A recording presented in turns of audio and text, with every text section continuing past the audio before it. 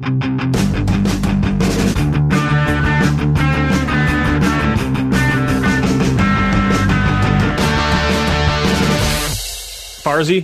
I got to ask, and it's maybe a question that should be asked more. How you doing? How you doing right now? Hey, you know what, Poper? Thanks for asking, because that's a question you rarely ask during the season. You don't care if your head's on my shoulder while you're sleeping. You don't care if you're snoring in the bed. You don't care about anything. And now you're asking. And you know what? I want you to know I appreciate it. Good. And I'm doing okay. Yeah? I want to answer honestly, because that's how I believe in conducting myself, okay? And you know how in quote-unquote normal times, we'd be in the thick of an Ontario Hockey League season right now? Yes. We'd probably be using Don Cameron's favorite phrase. If the playoffs were to start today, because things would start to be lining up, we'd be wondering. And we'd also be probably pretty done with sitting on buses and traveling to places that are far away. Amen. I miss it. I miss it to the point that I feel as though I'm a little bit bored. So it's not even so much missing the games, it's just missing the routine of being busier right now. And I recognize, even in saying it, that being bored right now is kind of a privilege, right? Because I have a place to be bored and I have something that I'm missing and all that different stuff. But so overall, hey, I can't complain. But if I were to start picking some nits here, boy, oh boy, am I getting a wee bit bored on the weekends. You know what I do on the weekends? I walk my dogs. That's what I do on the weekend. And that's fun, isn't it? Do you ever take them to the dog park? There's that dog park at the Odd. You're not far from the Odd. Do you ever take them over there? No, I'm not a fan of the dog parks. It's not the dog park's fault. It's mine, because if I let my dog off a leash, it is never coming back to me. Gotcha. Ever. So I blame the trainer completely. Yeah. Our exercise, and then I'm hoping it's a little bit good for me too, is just to take walks 2 a day. That's what I'm doing. I'm doing 2 walks a day on the weekends. You're looking like you're losing some weight, so maybe it's working. Maybe I should start walking my dog more. Maybe that's what I don't know. But how about you? I'm getting a little bored. How about you? Oh, buddy. With this lockdown, obviously, like you said, it's, a privilege to be bored. I'm still employed, but my job is mostly done over email and texting and maybe the odd phone call, because I can't really go to any bars right now and sell beer. So it's I'm still busy. If anyone at Molson's listening, I'm very busy. 40-hour work week. It is busy. But yes, I'm getting very bored of just sitting in my house. I don't know if I've told this story on the podcast yet, but the other day, a couple weeks ago, the way it works, I stay up late. I'm a night owl, always have been, as you know. I like to stay up late. My girlfriend goes to bed early. She wakes up early with the dog. So I'm up late with him. She wakes up early, so he's not in his crate too long overnight anyway. She got a Furbo for Christmas. So it's a camera that can watch the dog and spit out treats. Well, it's in our living room. So I woke up the other day at 10:30 maybe in bed, grabbed the cell phone, looking at it. I'm like, what's the point of even getting up right now? I'm just going to go from the bed to the couch. So I'm answering emails, sending texts on my phone. I walk downstairs at 11:45. I get a text from her because she got a notification. Furbo senses a human. And she goes, "Oh, nice you to get out of bed."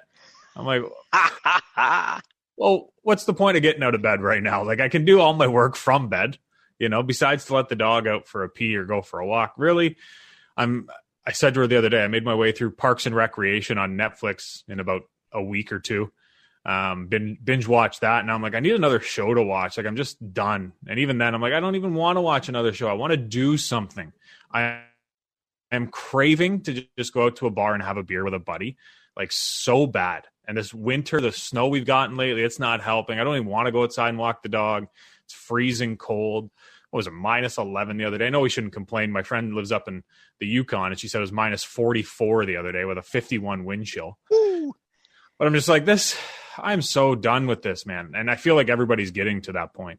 Isn't it funny, the complete 180, right? Because, again, in that normal time, we'd be at the point of the season where we're kind of ready to be done the season. We're kind of ready to have our weekends back or whatever the case may be. And now I'm like, I'm never going to take for granted that level of busyness again, ever. Bring it on, please. The sooner, the better. It was very weird the way it all ended too.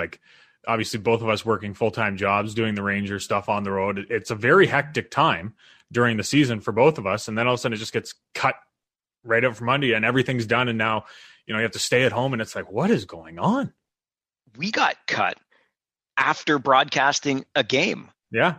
In Guelph. And as we signed off the broadcast that night, we've probably mentioned it on the pod before. That's when the NBA pressed pause and we got the news release from the old Elmira Maple Syrup Festival, said canceled due to COVID, March the 11th. And interestingly, and this can tie into something else we're going to mention in passing anyway, that was a 6-5 win for the Rangers in Guelph that night, game number 63 of the 2019-2020 season. Greg Morellis, the co-captain, 3 goals, 3 assists, in on every Ranger goal in that 6-5 win. And he has just been named the ECHL's Player of the Month with the what? Greenville Swamp Monsters? No, it's Swamp Rabbits, I believe. Swamp Rabbits, yes, thank you. Yeah. I had a book here with all the stats that I ran down last week, but I don't know where I put it. We were talking about it, and I think he was leading the league in penalty minutes with like 25. And the first thing I said is, what, was he dogging it on the back check? Because that's what you would expect with the Greg Morellis type picking up enough penalty minutes to be leading the team. It was 28 penalty minutes, and he got 1 10-minute game misconduct for flicking the puck into the crowd, which I thought was pretty funny given the history that the Rangers have with that penalty. He got 10 and 2 for that one. But no, I took a look. There was 3 roughing penalties and a boarding penalty and 3 interference with only 1 hold. And that's, I think, with the style of hockey Greg plays and when he's most successful, he's in your face, he's physical. I'll take those, a boarding and a couple roughing penalties for sure. Swamp Rabbits, another famous Swamp Rabbit alum. I haven't looked this up. I'm going off the top of my head, but I'm pretty sure when I say so. Carter Sandlack. So Carter's dad, Jim, a.k.a. House, former guest on this podcast. Go back and check it out if you want to. But Carter now making his way as a referee and was just out at the World Juniors over Christmas as one of the main referees at the tournament. So there you go. Real quick, we didn't talk about this, but I saw something online the other day. We're recording this after the Super Bowl. We won't get into the football talks and Brady and all that kind of stuff, but Super Bowl snacks. You have to start one, you have to bench one, and you have to cut one. Wings, nachos, pizza. Okay, pizza's cut. Pizza's cut? Well, because it's a Super Bowl snack. Yeah, for sure. And I'm starting the wings. So I guess the nachos get benched. That was pretty easy for me. That was easier than I thought it was going to be. Because listen, I got my feed on during the game. Believe you me. Does your answer change if it's just snacks in general and we don't concentrate it on being the Super Bowl day? Oh, see, I think if we're talking for the rest of your life.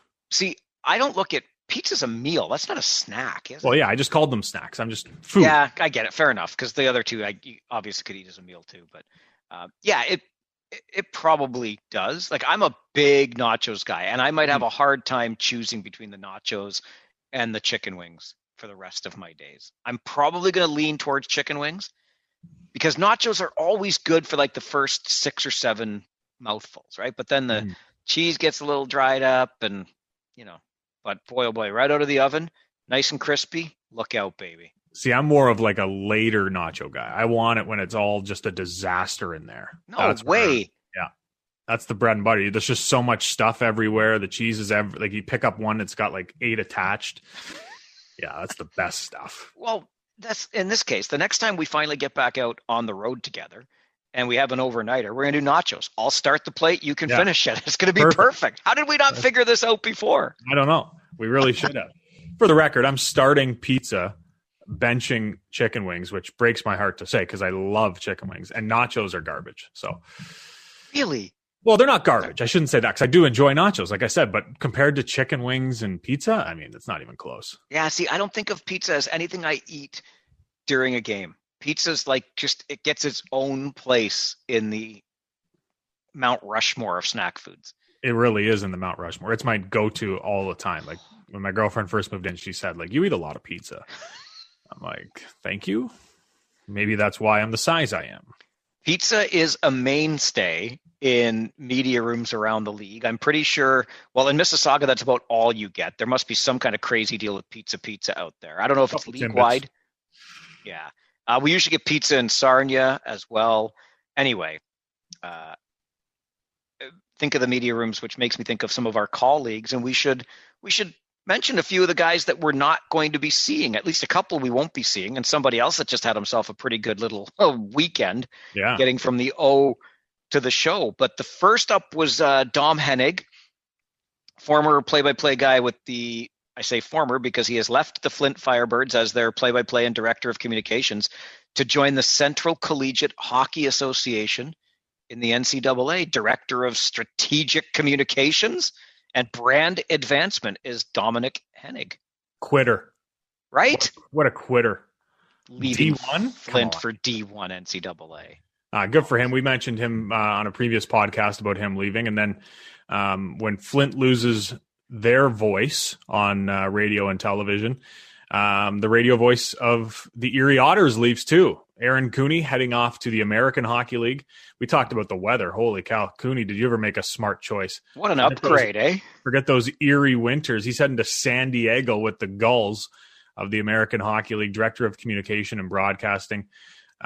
Great for him. We used to talk to Jay McKee all the time about Aaron and his unique call, mixing in obscure, mostly early 90s, 80s rap lyrics after a goal, but I think he stretched it out to all genres of music. But he definitely concentrated more on the rap game, and I can just imagine some of the tunes Cooney's rocking as he drove out to San Diego in a U-Haul.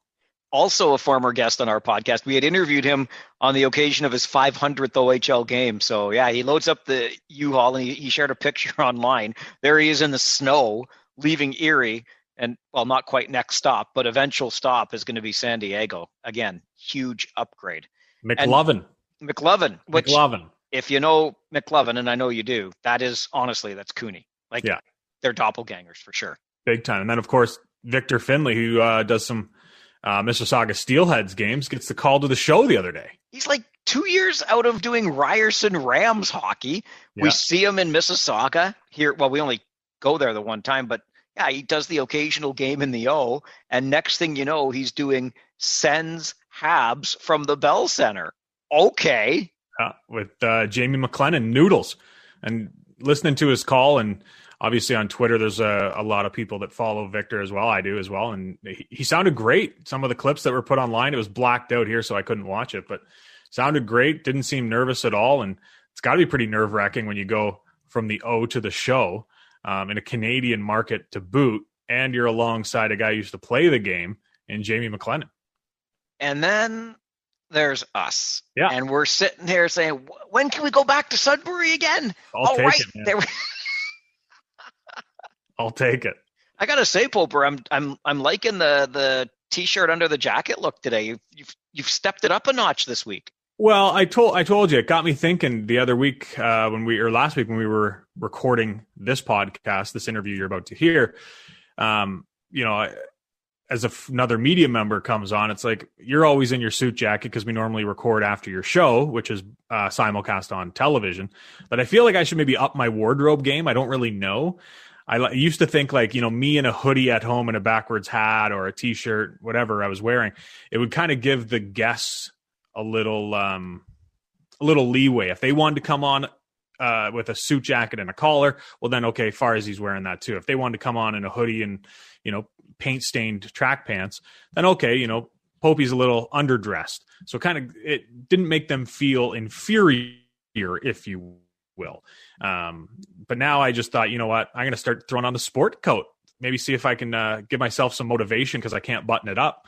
That maybe I'll get on the exercise bike I bought on Marketplace last week for $200 that I still have yet to ride. I'll tell you what, every piece of home exercise equipment, why didn't you ask me first? It becomes a place to hang clothing. That's all that happens to it. You got clothes hanging off the handlebars yet? No, you're going to laugh. And people who know me will understand this as being very true and not surprising at all. When I bought it, I put it in the back of the car, came home, and my girlfriend and I were leaving. So I just left it. When you walk into my place, there's like a little area for you to take off your boots and whatnot. And then you walk into the kitchen. And there's kind of like a dead space on your right because there's a beam that comes down. So there's not really much there. We have the dog bowl and whatnot. So I set the bike there just so we could put the dog in the car, and away we go. And that was 2 weekends ago now. And the bike is still there. Yeah. I haven't even brought it downstairs to where it's going to go. You talk about how we're doing at the start of this podcast. That's where I'm at, where I have 2 baskets of folded laundry here for a week that I come down and pick out of to put on my wardrobe that day that I haven't carried upstairs. And I have a bike upstairs that I haven't brought downstairs. So far, COVID Chris is winning. Step 1, get it into the house. You're you're a third of the way there. Step 2 will be getting it into its ultimate resting place. Step 3 will be riding it. We'll check in on your 3-step progress in the weeks ahead. The worst part, this is the second stationary bike I've had during COVID. The first one, my brother owns a gym and he lent me one. And his partner even said, I said, thanks a lot for doing this, Nexus in Elmira, free plug. And Luke said, you're actually doing me a favor. I don't have to come into the gym now every week and ride it for a little bit, because if I don't, the battery dies. Well, it was about a month into COVID when I realized, the battery's dead in my basement because I hadn't ridden it.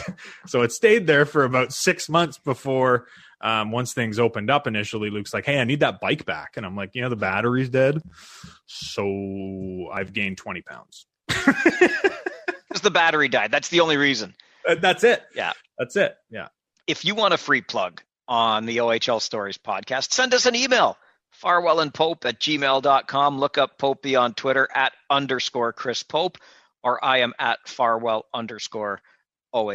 Free plugs for now. The first one's always free. You know how this goes. Deal. And then we can set up a nice little sponsorship where we give you some mentions during the week. We'll even play a little advertisement if you want.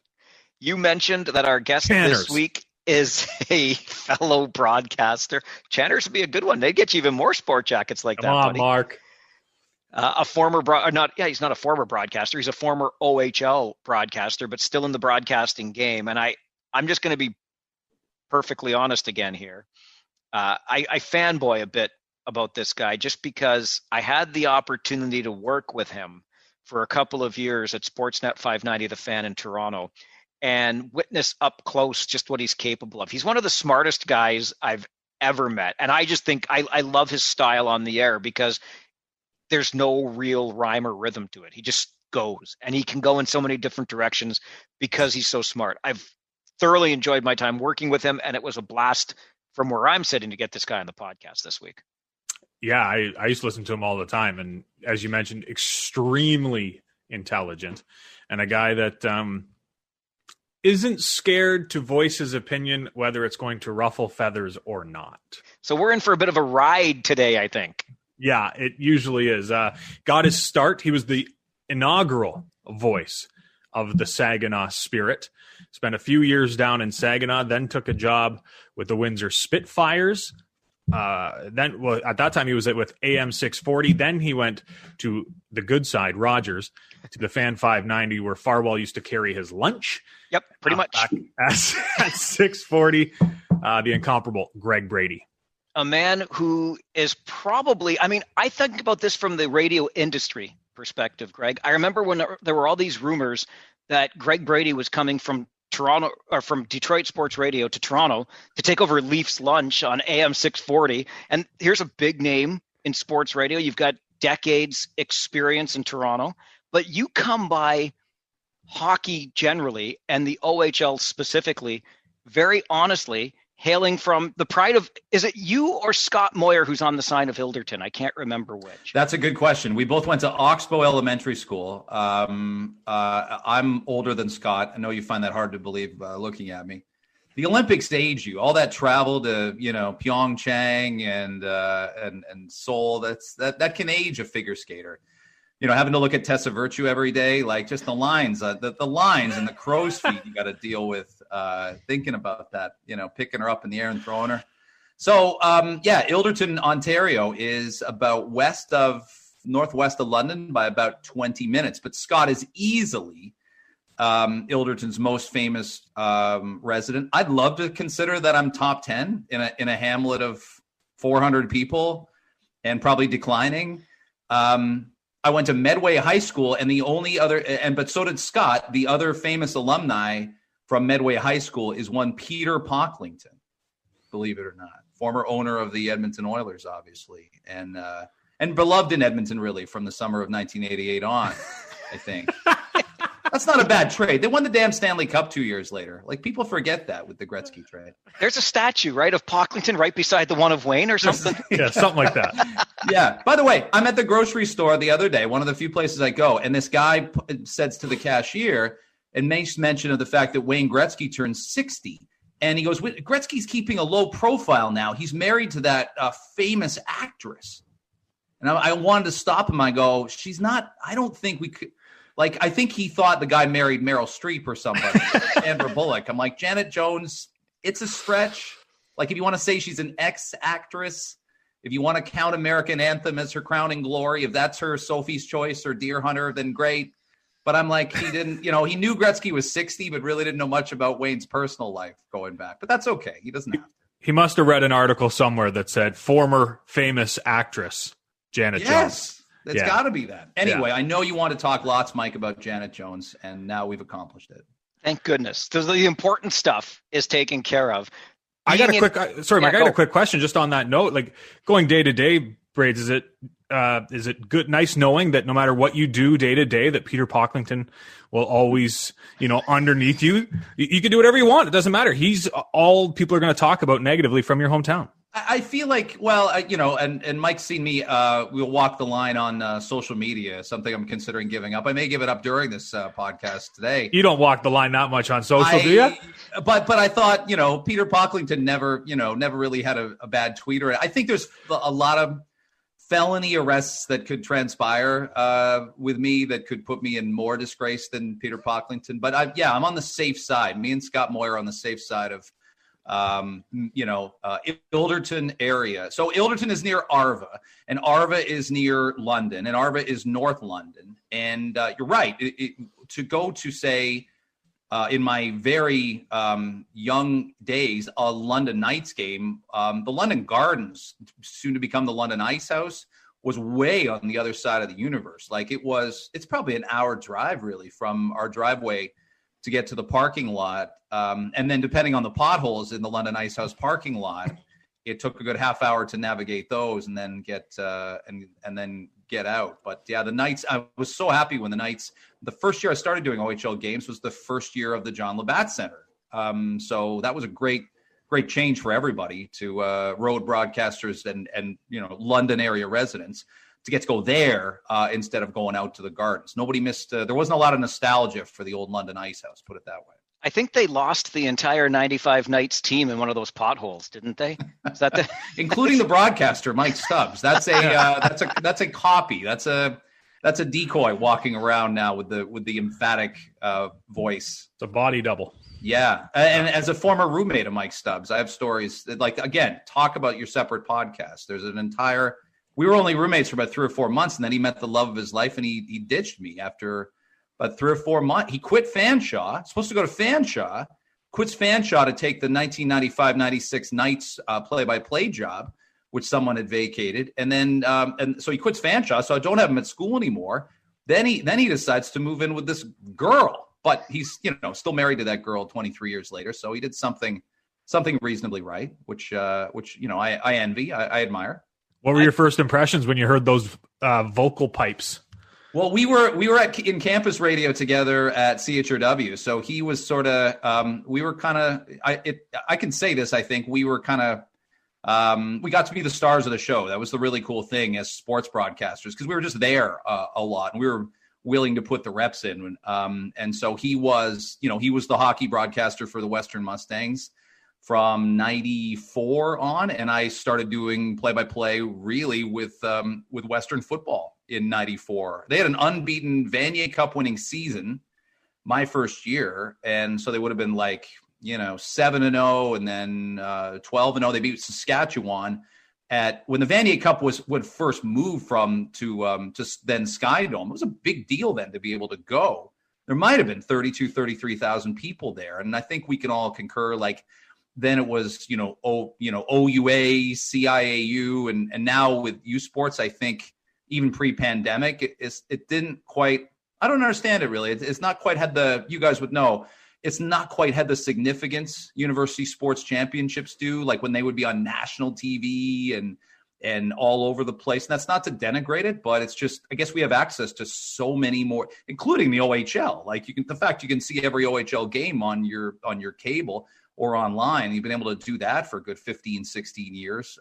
It's changed content a little bit, but those were really fun times. Yeah. Stubbs was the guy in college I always aspired to. I think we're very different he is a very, I wouldn't say he's by the book, but he can stick to a script. And as Mike's seen me operate, the scripts don't mean very much to me. So I've always admired Stubbs' ability to stick the landing. And I think he looks at me and goes, wow, you're a bit of a wacky ad-libber and I don't know what's coming next. So we complement each other well. He's one of my lifelong friends. Great guy. And now we're back working in the same company, so we can go on each other's shows. And that's been so much fun.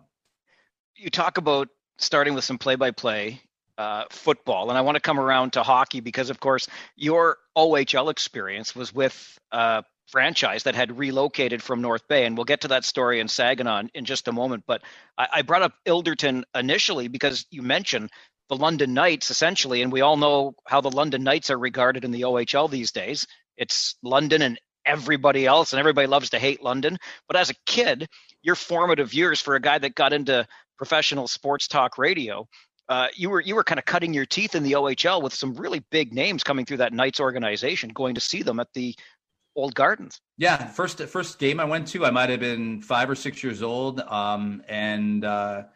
Pat Riggins playing goal. I think Rob Ramage. It's either I want to say Rob Ramage or Brad Marsh. I don't know if their paths crossed and if they missed each other. It was only by a year or so. But I remember those two guys as defensemen. And then late 70s, Dino Ciccarelli was a big deal in London. To go see him, he was putting goals in. And then the famous story how he broke his leg going into the draft year. And didn't get drafted. And then the North Stars decided, to take a chance on him. And next thing you know, I think I'm in 3rd grade. And that's the year of the Islanders really grabbing dominance in the NHL from the Canadians. The Oilers were still a couple years away. And Minnesota played Calgary in a semifinal. And Dino, it felt like, was a rookie and would score a goal in every single one of those games. In fact, they knocked off the Canadians. That's really the starting point of it, is the Canadians won 4 straight cups. And Minnesota was the first team to beat them. They beat them in a quarterfinal when you still had sort of 1 versus 16 and 2 versus 15 after they expanded out. And then the next year, I think the Oilers swept Montreal, and it was sort of the end of the old, Lafleur, Robinson, Gainey, Schutt, Lapointe, Montreal Canadiens. But yeah, Dino was a massive deal. And then closer to high school, late in elementary school, Dave Simpson, Craig's older brother, was a massively big name as a London Knight, and was Canadian Junior Player of the Year, and we all thought that was great when we go see him play, and he got drafted by the New York Islanders. But I remember even thinking then, when I'm like 11 years old, that's not great for Dave Simpson to go to the New York Islanders in 1982. Whose job is he taking eventually? And I think Simpson kind of said, he's like, and I think this happens sometimes in football. I've interviewed athletes who say, I've had so much fun playing college football, and then I get to the pros and it's not as fun. It really is a business at that point.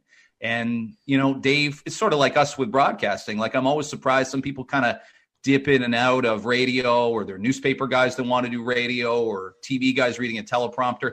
I've just always wanted to do radio. I've never wanted to do anything else. Never wanted to be a writer. Never wanted to, anchor a sports cast on television. And Dave wanted to just do other things besides being a hockey player. So yeah, and then when I mentioned the John Labatt Center opening, from Dave Simpson, almost until I want to say like maybe Rick Nash, there really wasn't a star player in London for a lot of those lean years.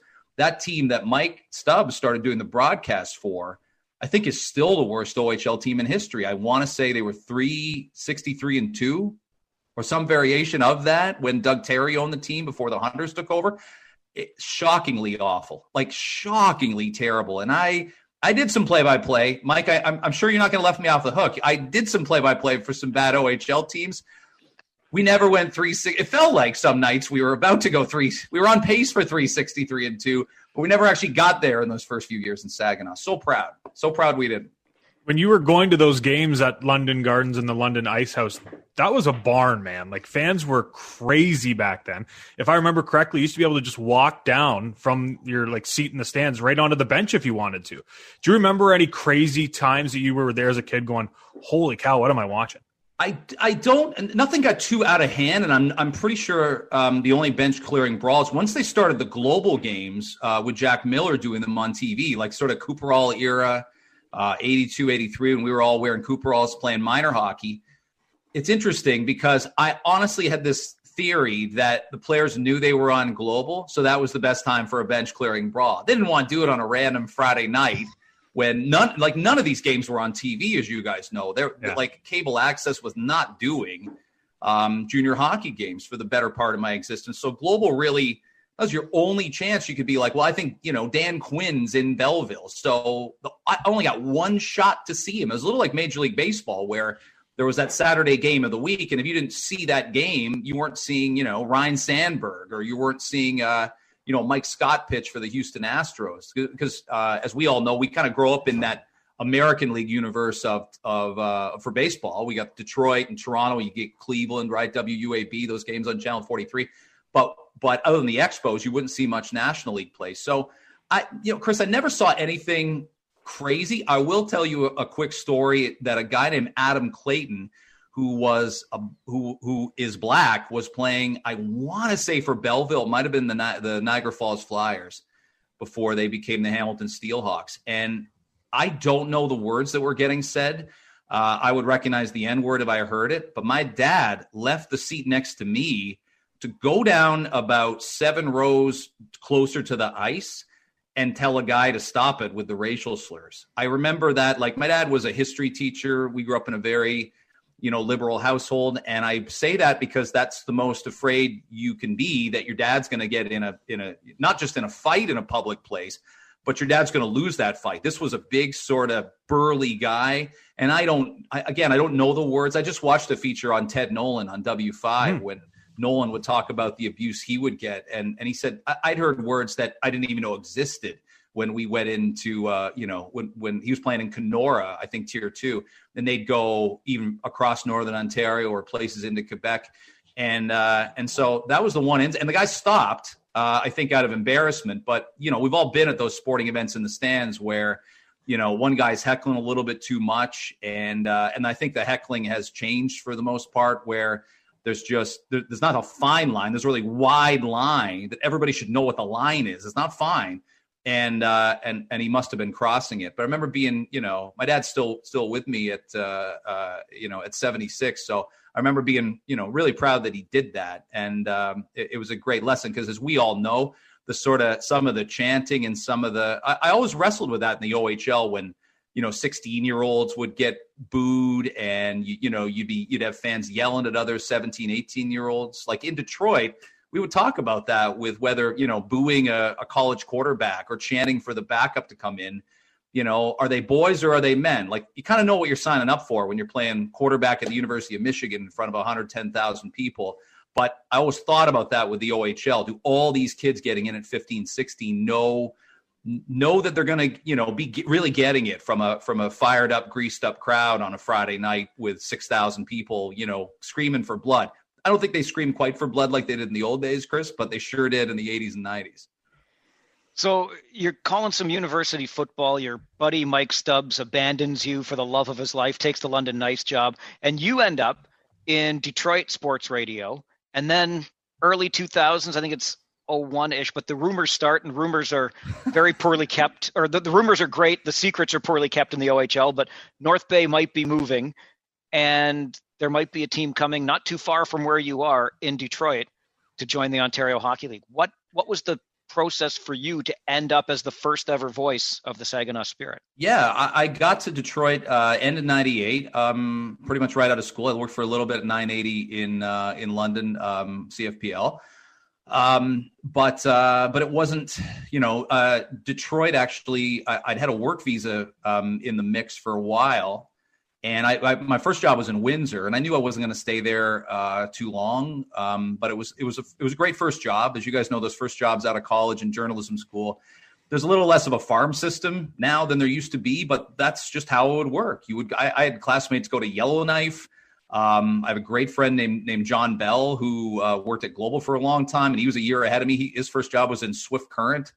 And he just packed his car and drove out there. So Windsor wasn't so bad. And I made a lot of connections across the river, just going to Detroit sporting events, going to Michigan games. The year Charles Woodson won the Heisman, they, mailed to CKLW the press pass for every single game. And I'm like, this is amazing. Like, I'm going to go to things that you're just never sure when you're a kid. Like, you're never sure what you're going to get to do when you're 10, 11 years old. You can have a list, but it's pretty hard. You need good fortunate circumstances and some breaks to hit a lot of that stuff on the list. And I was. And then I get to Detroit, late 98. The work visa comes through right before Christmas. And I start there pretty much right from 99 on. 4 months later, I go to the NCAA tournament in March in Milwaukee for a top seed Michigan State team. They didn't win the national championship that year. That's the Mateen Cleaves Morris Peterson group, but they won the national championship the next year in Indianapolis. So I got to be there for that. But they said, well, you know hockey better than our other anchors and reporters, so you're going on the road. So there I am traveling with the Red Wings in the playoffs. Now I'm making like $28,000 a year. Honestly, like I'm like, pushing nickels together. But there I am flying to, Anaheim and staying at the Doubletree Hotel where the team is. And getting up and driving a rental car to Santa Monica Pier so I can go for a run in the morning. Like it just was so inexplicable to me, but that stuff kept going. And I traveled with the Lions for a couple of years on the beat reporting for radio, and traveled with the Red Wings for a couple of years, a few years actually, but play-by-play was something that I missed. And so, yeah, you're right. That North Bay rumor starts to percolate. I'd gone to some Plymouth Whalers games because where I lived was pretty close to where the Whalers played at CompuWare Sports Arena. And the idea of going to Saginaw, I had not getting married. I started living with my girlfriend that became my wife in the summer of 2000. We'd talk about it. And, she was always busy on weekends too, because she was covering high school. She's a sports reporter with the Globe and Mail, Rachel Brady.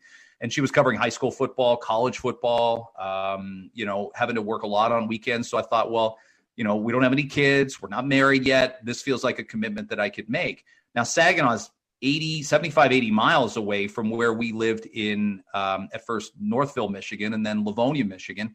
So that's a big commitment driving wise. And as you guys know, the weather in December, January, February is concerning, and you got to make sure you're not late. And I've been late before for things. I know you're No, not you. No, really. So I remember reaching out to the general manager at the time, coming from North Bay, and I think he was dealing with a lot of stuff, was a guy named Costa Papista. So he was North Bay's GM. He later was working with Flint, as you guys would know, in a weird circumstance there with the owners, with the Rolf guy, I'll call him, when Plymouth moved to Flint. But and Costa seemed like he was it was out of nowhere. He didn't know me. Yeah. So Dick Garber's the owner of Saginaw Spirit, and he had heard me a little bit in Detroit. I was doing the 9 to noon show by that point, starting in middle of 2001, and still traveling with the Red Wings in the playoffs. I would take that time and do the show, even from the West Coast, wherever I was, or in Denver. I got to do those Red Wings Avalanche series. Like this. Amazing to go to Denver in May and, be at Western Conference Finals games. Like I can remember it like it was yesterday. First year was at the old McNichol Arena, and then the Pepsi Center was the next year in 2000. Anyway, so Dick had heard my stuff and was a big, especially a Lions fan. He's a big Detroit sports fan. And I think he probably nudged Costa into bringing me on to the crew. Costa had wanted to bring a gentleman you guys are really familiar with, Lee Cunningham, who'd been in North Bay, but Lee couldn't get a proper work visa to work in the States at that particular time. He eventually did because he worked for the Spirit after me. As you know, Mike, I did 6 years with the Spirit and then was so impossible to replace. Really, it took them about 5 tries before they got Joey Botano, right? Like, yeah, it took like they were swings and misses. They were asking the Zamboni driver if he could do 20 games. So really, and Joey I don't think has reached my game level, but he will. He's a great broadcaster. But it took them, sometimes it takes you some time.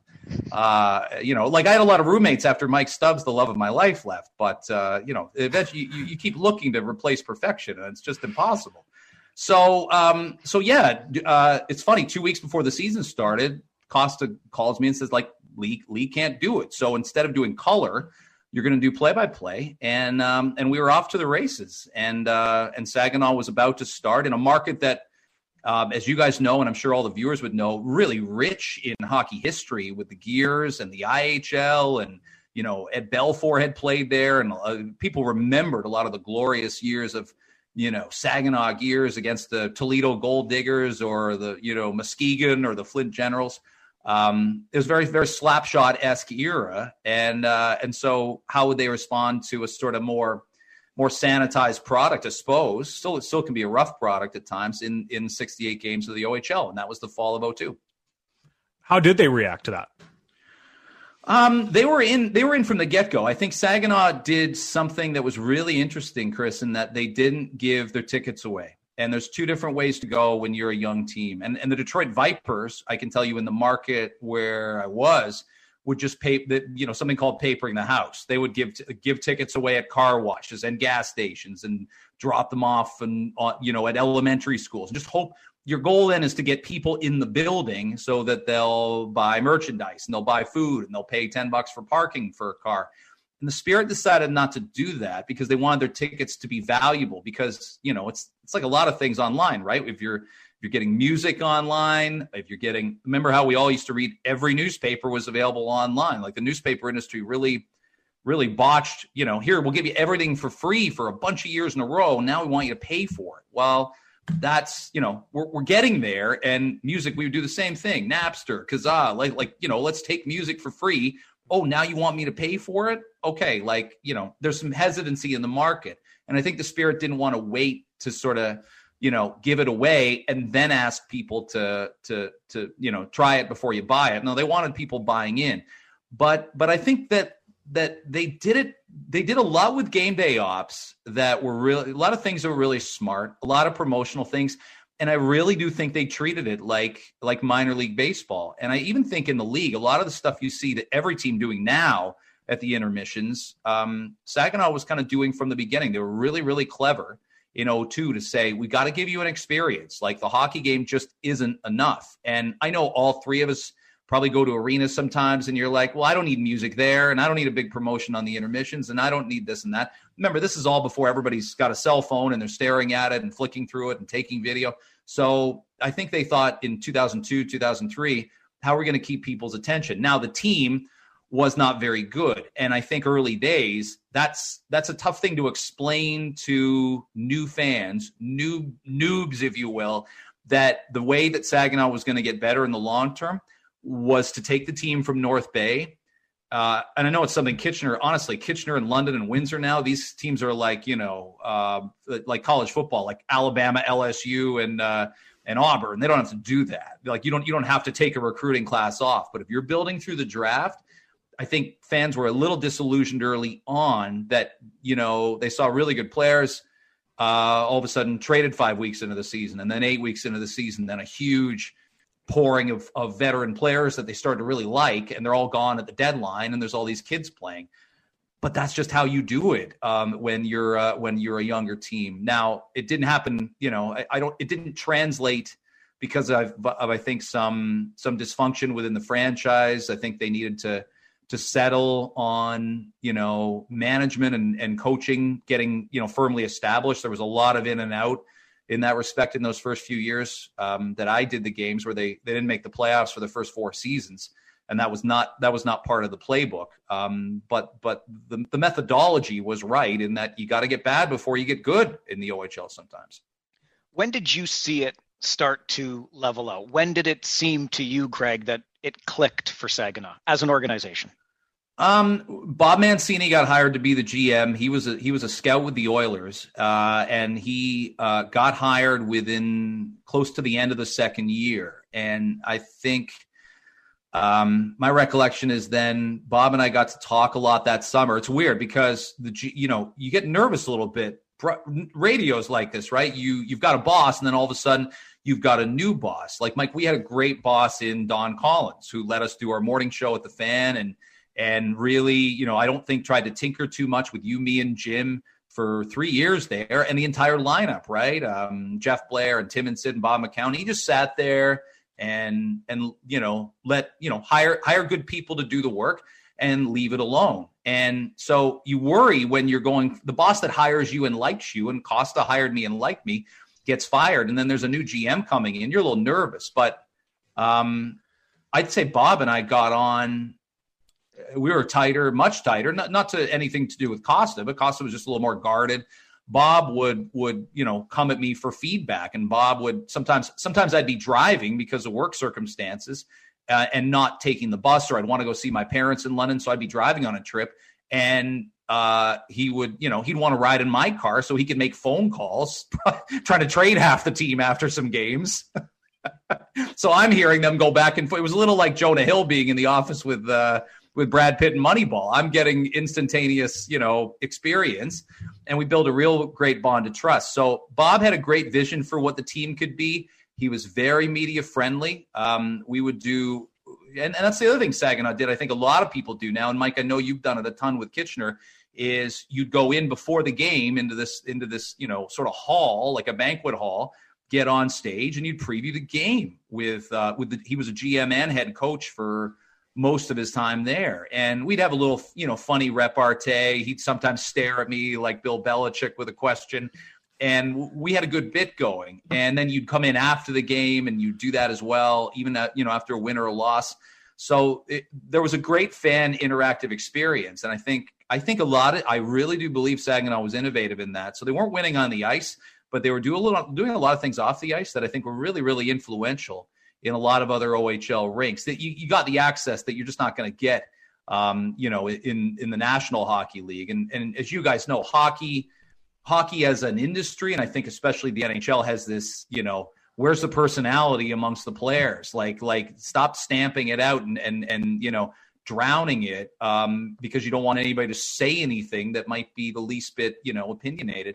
And I think we were able to do stuff in there that was different. So they had drafted, I'll bring up a couple players that you guys would remember and the audience might remember. They had a really good draft after their first year. They drafted Patrick McNeil, a defenseman, first overall. I will tell you, they wanted Bobby Ryan to come. That was the Bobby Ryan draft year. Owen Sound drafted him second. And Bobby Ryan wanted things, I'll just put it bluntly, that the Spirit thought we could get in trouble for this. Okay, that's not necessarily money, but he wanted perks, if you will, with the franchise, and the Ryan family wanted perks, and the Spirit didn't feel comfortable with that. And so they drafted Patrick McNeil as a defenseman. Tom Pyatt, obviously, who played in the NHL. His brother Taylor did. His dad Nelson did.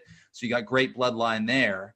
And they drafted a few other players that were impactful. In fact, they drafted Phil Kessel in about the fifth round of the OHL draft that year. And they were really, really hopeful that they could. Bob's big job, according to him, was the owner said, get Phil Kessel, get him not to go to college and play.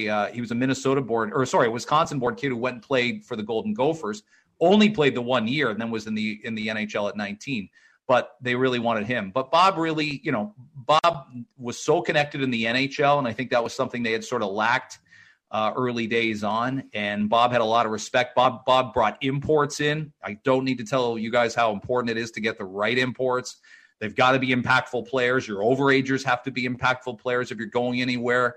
If your overagers aren't playing on the power play, or they're not playing a top four defense role, or they're not your starting goalie, there's no point in having overagers. Those guys have to be impactful players to help lead the younger players along the way. But, it was still really a struggle. London and Kitchener were the powerhouses. London, Kitchener, and Plymouth, those first several years, it was hard to get points off them. Almost impossible. Your best chance to get points off those teams was at the start of the year when there'd be 11 London Knights at NHL training camps or 9 Kitchener Rangers at NHL training camps. You want to play those teams in late September when those kids were at camp, and Saginaw wasn't missing too many players at NHL training camps, put it that way.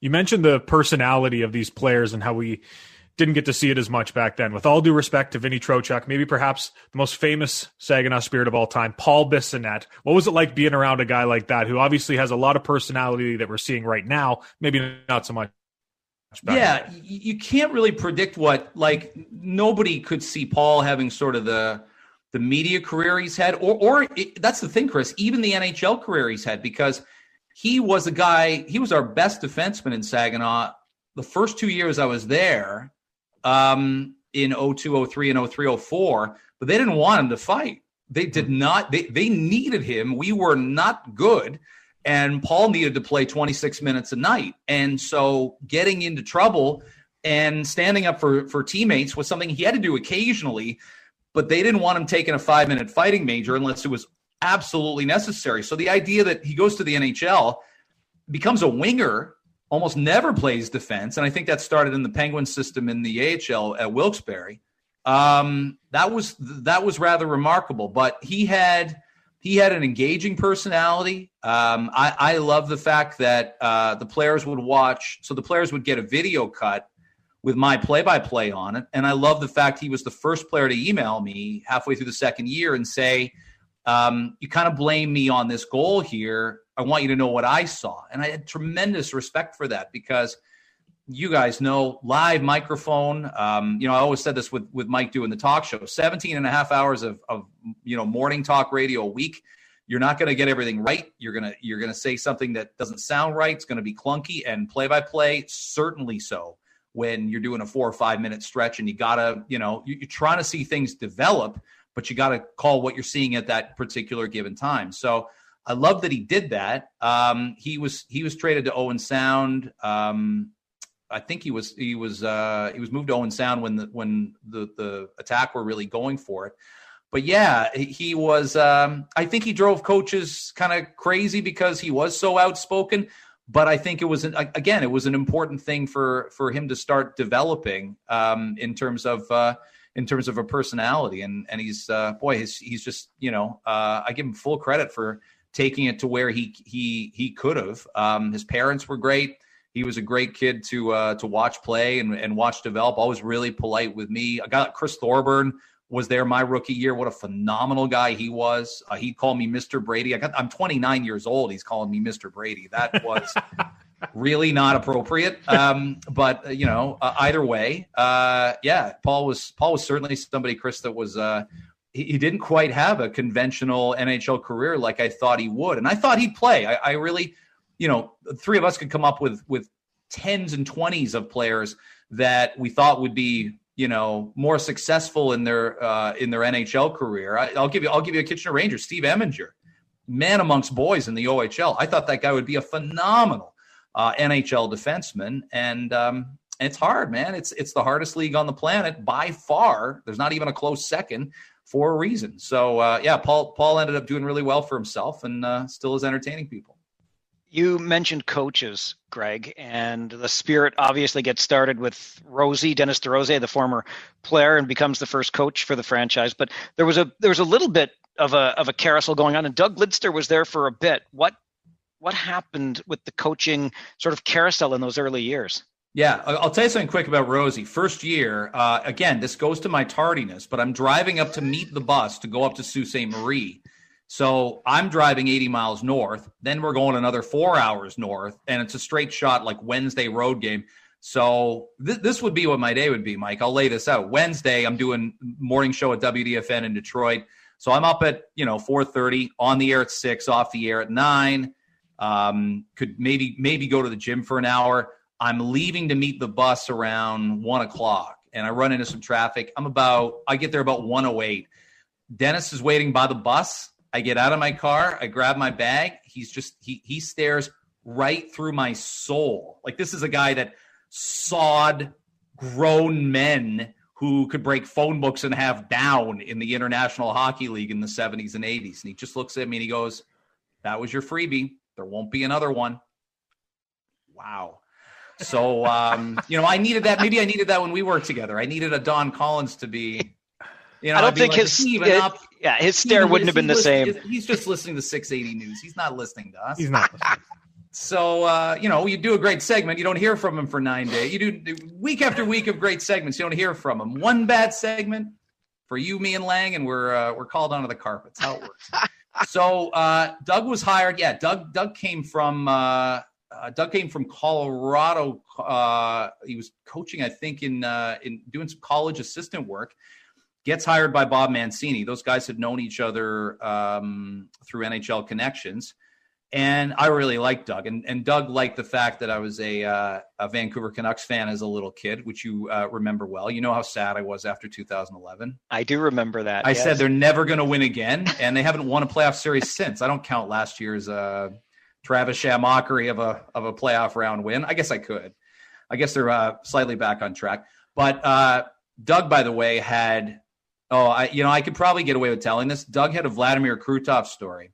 So Vladimir Krutov, this unbelievable talent, like maybe the best player in the 87 Canada Cup, not named Mario Lemieux or Wayne Gretzky, gets signed by the Canucks. The Canucks draft Igor Larionov and Vladimir Krutov. And everybody knows Igor Larionov played in the league a long time. Hockey Hall of Famer. Professor. He adjusted to North America. The late Vladimir Krutov did not. Showed up at camp, quite overweight, out of shape. This is fall of '89. So this is only 2 years removed from the Canada Cup. Lidster says there's two great stories about the tank, which they called him. And again, is that bullying now? Can you call, like if you went to high school, could you go, "Here comes the tank"? I don't know whether you can even do that anymore. So anyway, you end up with two stories about Krutov. One is that he attached a string to the light switch. Like this is before the clapper. He attached a string that he could reach from his bed to turn the light on and off, because he just stayed in bed eating all day at his apartment. So this is like just a lever back and forth. He's clever. He might have had an engineering degree. The second story is the first long road trip the Canucks take, being a West Coast team. People are getting on. They're dressed for 4 games, 9 days on the road, something like that. Krutov gets on wearing a suit, but just carrying like a shaving kit. And they look at him. He gets on the bus to go to the airport, to go to wherever. And Krutov just has like just a big shaving kit, and he sits it down on the bus. And they're like "Tank, where are your suits? Like, where's your bag?" And he's like, I'm just going to wear this suit," is basically how he explains it. He might have had an interpreter explain it. Then he opens up the shaving kit, and in the shaving kit are just 2 cold cans of beer. He just pops that open and starts with a traveler on the way to the airport so they're like, he didn't bring any toilet. We thought they were toiletries. It's just 2 cans of Molson Dry. What are we doing? My kind of guy. Yeah. So I think he only played the 1 year before he went to Switzerland. Okay. Little less funny. Doug is coaching the Spirit. And where this starts is we've got a Thursday night game home against the Erie Otters. Team made a bad trade involving a guy named Jeff Platt, who I really, really liked. He was gone on, and if you hockey DB Jeff Platt, the guy's just still tearing it up in the KHL. But we traded him to Erie, not for very much in return, and Platt is there that night, and he scored a couple goals, and the fans are getting restless. Like it might have been even his first game back after. So this is our 3rd year in Saginaw. So it gets to be about 4-1, and in the 3rd period, Doug pulls the goalie, and I thought that was a bit strange. Like, you pull the goalie, right? 2 goals on the first 5 shots.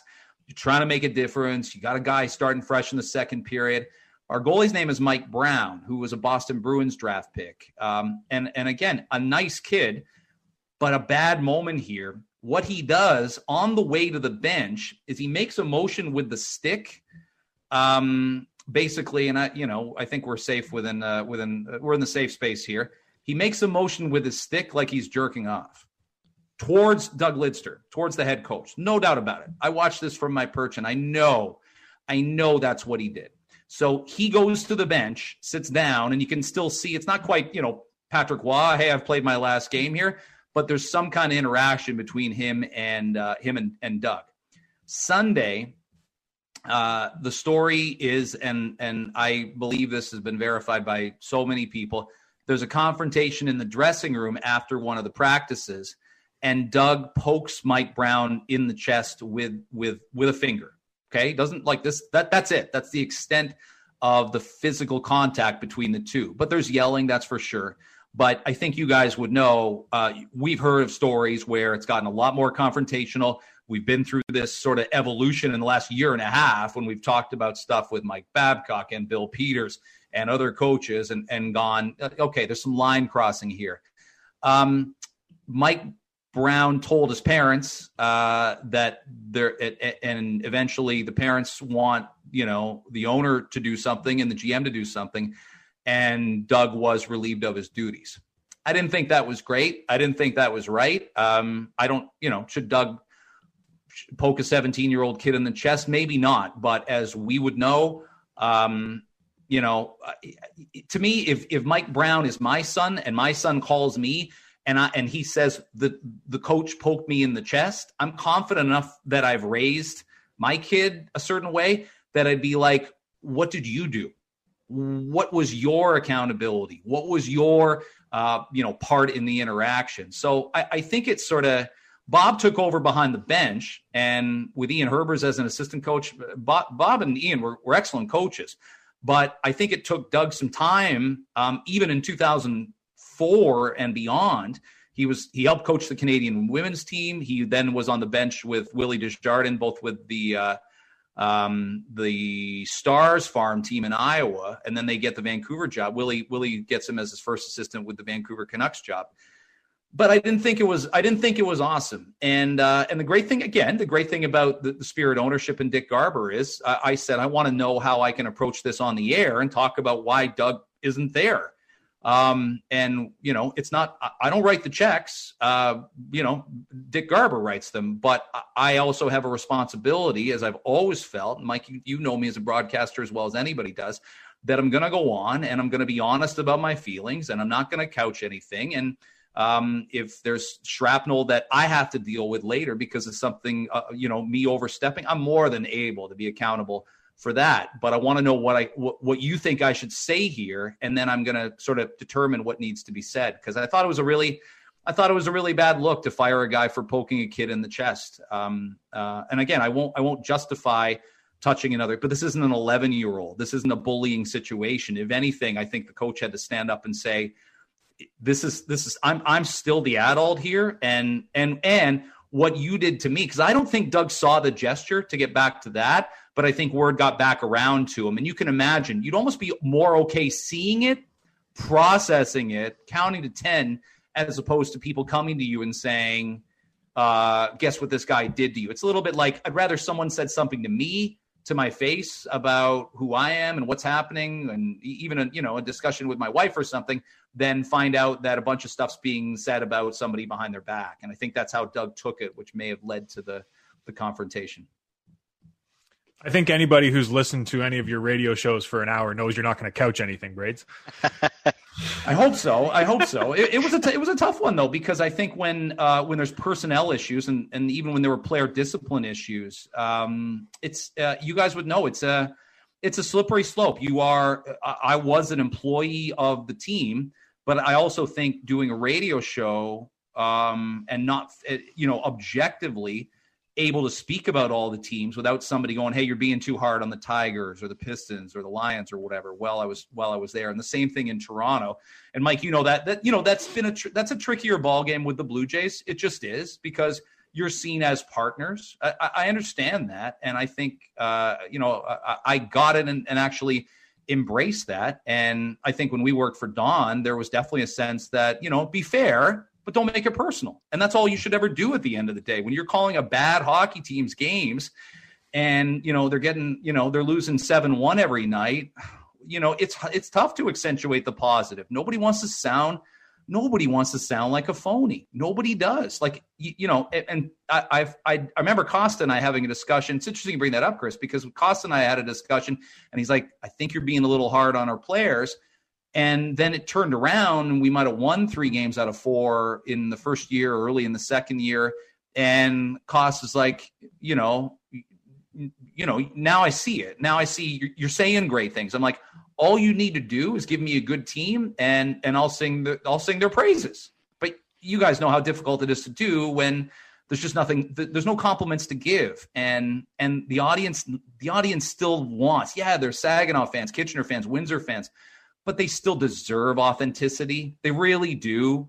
And I think sports talk radio is also, I think you need that at the end of the day. And I strove for that. Mike strove for that when I would do shows with him and we talk about Toronto sports or his beloved Pittsburgh Steelers.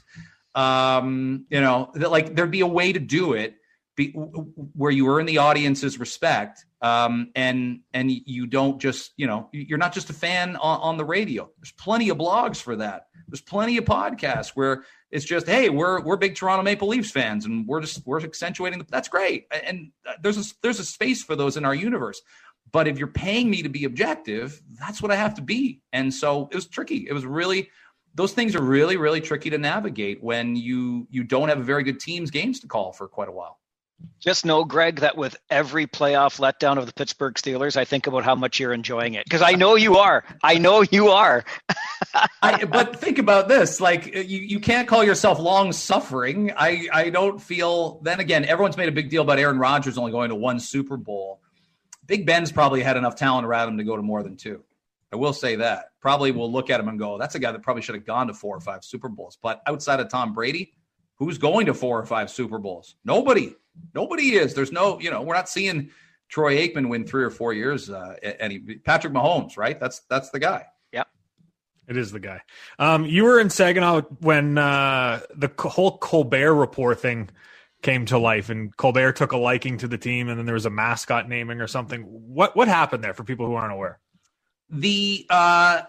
I can't remember the genesis of, there was something to do with the mayor of Oshawa and Stephen Colbert, and either they made fun of Oshawa about something in a segment during the show, Chris, and the Oshawa mayor didn't like it, and maybe half-heartedly didn't like it.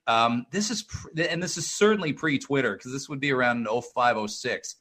So Colbert did a segment and when it's not even the current mayor of Oshawa. It's a former mayor of Oshawa, and when they were put a chyron up, they just had a picture of a moose. So they basically, and it's a man also. I should make that very clear. Again, we're enough of the body shaming. Come on, kids. It wasn't okay then, and it's not okay now. The moose's name was Tank, by the way. That's right, yeah. Tank. Here comes Tank. Male or female, doesn't matter. But either way, you had a scenario where the mayor was being castigated by Colbert, and then Colbert knew somehow a Saginaw Oshawa game got on his radar, and it was like they made a bet about the game, and then the Colbert demanded of the Spirit that he was like, I'm now the biggest Saginaw Spirit fan because they're playing Oshawa on this date. And I'm supporting the Spirit so much that they should name a mascot after me. So I remember hearing about this. Again, this is pre-social media. I remember hearing about this even in Detroit. It might have been one of my on-air partners on the morning show said, did you see Stephen Colbert talked about the Saginaw Spirit last night? And I'm like, news to me. But he did. And the Spirit, and Craig Goslin, one of the co-owners and the president of the team, decided we're in.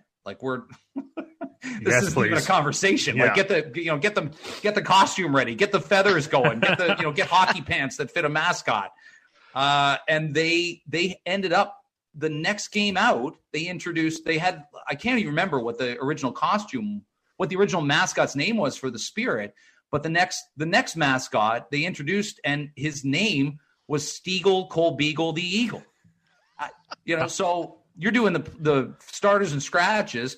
The spotlight's going around. It's dark at the Dow Event Center, and I didn't even know about it actually. You'd think I would have been given some heads up, but that this tiny he looks like the guy's.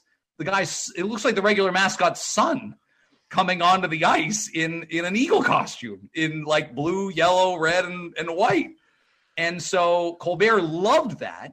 And this whole arc came up. Like you'd think, remember, this is the Iraq War is going on, 8 years of George W. Bush. You'd think Colbert had enough material as doing a parody of a right-wing pundit. But he would show Spirit highlights, like with me calling the games. He had Bob Mancini, our general manager and coach, on the show on the phone. Just talking about how inspiring Stiegel, Colbeagle the Eagle was as a mascot. It was and then it just stopped. It's like any good radio show, when to stop when your bit is exhausting. Well, maybe, Mike, we didn't know that. Maybe you didn't. But your goal is to know when your bit exhausts the audience. And at some point, Colbert just sort of dropped the spirit like a bad habit. Maybe he didn't like a couple of the trade deadline moves late one season. I don't know. Hey, you got to be on the Colbert Report. That's all that matters. I did. Yeah. I'm like, what's Jon Stewart, The Daily Show? Right, next? Daily Show, yeah. Moving on? Yeah. I want to take a bit of a half step sideways here, because when you were telling the Krutov story earlier about getting on the bus with nothing but a shaving kit, I think I speak for all of us I know Chris and I, certainly when the longer road trips come for us, and we don't have that many with Kitchener, let's be honest, but when you're doing a northern swing, I try to pack as light as I can. Can I make 2 suits go for 4 nights or something like that? You were doing this job, Greg, along with morning sports in Detroit. And you talked about 80 miles away from the rink. Take us inside a little bit of your life when you're trying to pull this off. Yeah, I did 6 years of that with the same show, 6 to 9 a.m. doing sports and the Spirit road trip. So we all get excited. You guys do too when the schedule comes out and you're like, okay, it's great. Like it's great to go to Ottawa in October, not January. Like you're really hoping. Ottawa's I don't know what's second place. Ottawa's the nicest city to walk around by far. That you'll have time to, because you guys would never stay over in London, and we never did either. So not that we'd want to, Braids, just for the record. Not that we would want to. You should. A dive. Oh my God! Head down to the Seeps and it's a dive. You should want these things. But yeah, it was like I mentioned that Wednesday trip, Mike. Like it was. I was just thinking about this week because my oldest son turned 15 Sunday, January 31st. So that was Super Bowl week in Detroit. And my wife and I, that's Pittsburgh, Seattle, Mike. That's a Super Bowl near and dear to your heart, right? It is. It is. Who else can shut down Matt Hasselbeck in a big game? I mean, you're lucky it wasn't Russell Wilson. Get him anytime 5 years later and you don't win that game. But. And Jerome Bettis, right? The bus comes back to Detroit and wins the Super Bowl. Absolutely. But my recollection is that week, alone, where it's Super Bowl week. So my kid ends up being born on Monday night going into Tuesday. So he's born about Tuesday at 2 a.m. We had Super Bowl themed shows from the Renaissance Center right by the border every day that week. And so I missed the Tuesday show coming in because, my kid had been born 5 hours earlier. But I went back and I did Wednesday's show and I did Thursday's show.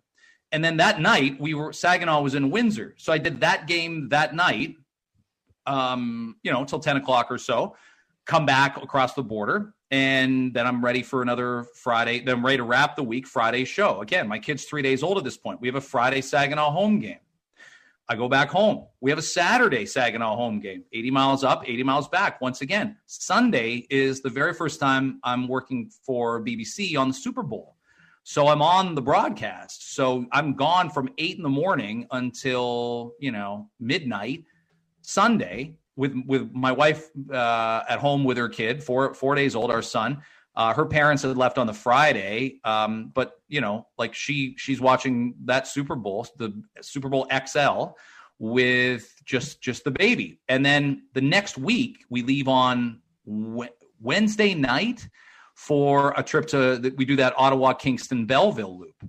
So I think about the madness of that and how exhausted I was, and it was tiring before. And you really felt like in a co-host scenario, and Mike, you were the fun that you and me and Jim had And the fact that we were all up on what we needed to be up on and still maintaining sleep and still maintaining a normal life, like that was some of the most fun radio I've ever had in my life. I know I've said that to you before, but it's worth saying publicly. I've only said it privately. But it was, you owe your partners, keeping up. Like you can't just come in and not have seen anything and not know what the hell is going on. So you guys can imagine where everything's on your phone. And I don't think like when was the first time any of us texted? Like 2004, 2005, or you could get scores on your phone, maybe around 2003 or 4. So the first couple of years of that were coming home on a Sunday night, guys, from a road trip like that Ottawa, Kingston, Belleville road trip, knowing you're going to work in about 4 or 5 hours and you haven't seen the Lions game or the Michigan football game or the Michigan State football game and 2 Red Wings games and 2 Pistons games. There were 8 teams to keep on top of in Detroit. Now, they're not all playing at the same time, but it's the 4 pro teams and Michigan State football, basketball. Here in Toronto, it's you Leafs first by a wide margin. Jays and Raptors fight for a lot of that. Depends on who's hot, as we know. But you really don't have to keep track of 8 teams. You do not have to keep track of all that stuff. So living in Detroit and doing all that, but also being really dialed into the league, Mike, that was, I won't say that there's people that have harder jobs than all of us and a lot more to juggle from a manual labor perspective, but it did, it did create, very, very long nights, a lot of periods of time without sleep. You would not eat great on the road. So, or you would eat a lot on the road that wasn't great. So, there were a lot of times when, I was really, it's like the U2 song. I was running to stand still. I was working really hard just to maintain, sanity and making sure, that I brought it. I had to bring it for the broadcasts and I had to bring it for the show, in Detroit. But you know what? Like now when I'm not as busy and I'm not as scrambled and I've got the parenting thing down, I've got everything else down.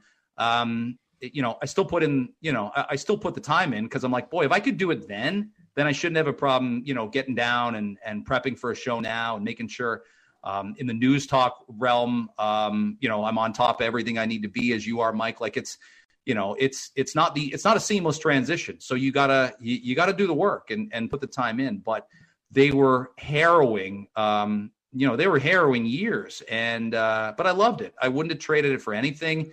And, the traveling with the team, how the team felt after they, would win a big game. And I didn't see a lot of winning while I was in Saginaw or the year in Windsor, really. But it was so rewarding to feel you were part of building something and you're watching, younger men grow into, mature, younger boys grow into mature men over a 3 or 4 year process. And I loved every second of it. I miss it terribly. I wanted to keep going and doing Windsor games while I lived in Toronto, but that's later in the story, later in the arc, I realized how impossible that was going to be.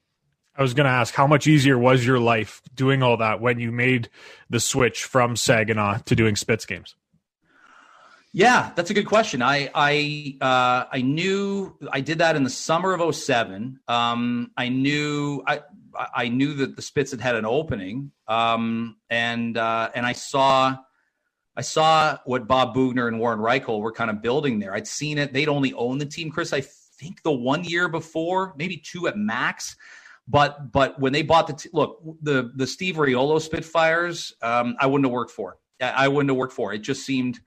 It seemed to have too much dysfunction. It's funny. I was talking about the car trips with Bob Mancini earlier on. We found out at the same time about the whole bus incident with Steve Downey, with Akeem Alou. Like, we found out about that at the exact same, and he just looked at me and he's like, Riolo's going to have to sell the team. And I don't think Riolo was forced to sell the team, but it led to that massive suspension for Mo Mantha. The Spitz they were North American news. Like, put it this way, guys, if you're an OHL team and you end up on ESPN Sports Center, and they did that night. I remember us driving back from a game, turning on Sports Center, and they're talking about, they got that footage of the Downey Alou fight on ice.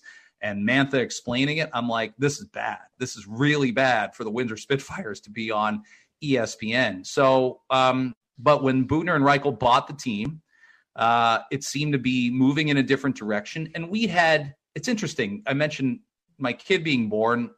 We were pregnant with our second child in summer of 2007, and something just felt different. Like Detroit I'd done the same morning show for 5.5 years. I loved it. But we had started to miss Canada a little bit. I'd been there in the States since late 98. I still was only 2.5 hours away from my folks, but I did miss living in Canada. I will say I didn't at first because the States was really new and fun. It was great to crack it and have fun. And like I said, go to all these, events that you never dream about doing. And, you end up, we had a lot of conversations about having the potential to move back. And I'll tell you that summer, two things happened that were interesting. One is that I reached out to the Spitfires and said, I might be willing to leave the Spirit and come to work for you. And Bob Boughner was very very interested. And we went and met and had a great conversation in the middle of August. And then we got that deal done. And, but I had to drive.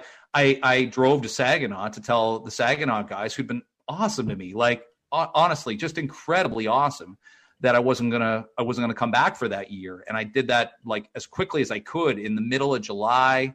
Again, we've got a 1.5-year-old and we were probably found out we were pregnant with a kid that was going to be born the next May. So maybe we were right around there. But I drove to Saginaw, now they had let Bob Mancini go. And Mike, you remember this especially. They hired a GM named Sheldon Ferguson. Do you remember this? I do. And then all of a sudden, a week later, he didn't take the job. Like it was something to do with they wanted him to move there, and he didn't understand that. But and then they hired Don Edwards. Yep. And that was strange because I just didn't get a great vibe that Edwards was going to do a really bang up job there. And I love Bob. I will say, like, we've all been there. You guys have too, where you're like, I'm sure, Kitchener went through that going, when a Pete DeBoer leaves your franchise or a Steve Spott leaves your franchise, it shakes your foundation a little bit. It has to. And I felt that way when Bob left. I didn't think, they had, gunned up and had a really deep team in 06-07. And we lost to the Sioux in 6 games in the first round, but they had gone and traded for Ryan O'Mara. They got a young scorer named Ryan McDonough the year before. And that was sort of the end for that sort of group I mentioned, McNeil, Pyatt, Patrick Aslan. And it just felt like the end of something. And Windsor felt like it had some promise. But to your point, Chris, yeah, it was a lot closer for me to, it was half an hour plus a border stop, and I had a proper visa, so I could get, across the border and do the games at the old barn. We were talking about how there just aren't any of those buildings left, and that was, that was one of the last remnants. So to do games in Windsor Arena, where I'd always enjoyed going as a visitor, to work closer geographically, to work for a Canadian team again, I was all in, and that was, and again. That's the one thing that happened. The second thing was I'd reached out to Gord Harris, who was the program director he taught me in university or in college at Fanshawe after I went to Western, and broadcast journalism. And I'd worked for him briefly at PL, and he was running 640 then. And Jeff Merrick had left 640 and Leafs Lunch to go work on Sirius on Hockey Night in Canada Radio. So they had an opening, and they were moving the Bill Waters show to drive time to go up against Bob McCown. So I remember emailing him about the job in September, and then he got back and he's like, okay, here's some of the specifics of it. And I think I wrote him back and I said, God, I'm really interested in talking more about it, but I don't, if I can't, I didn't feel it was the right time. And I'm like, damn it, I'm going to miss this opportunity. And that leads to, our show got kind of blown up in November, and all of us lost our job on the same day. We'd had the same morning show for 5.5 years, but the economy had just hammered Detroit and Michigan before it hammered everywhere else. I mean, global recession with the big companies in 2008, but in Detroit, we were feeling it in 2007 with the auto industry. So the day I got fired was November 5th, 2007.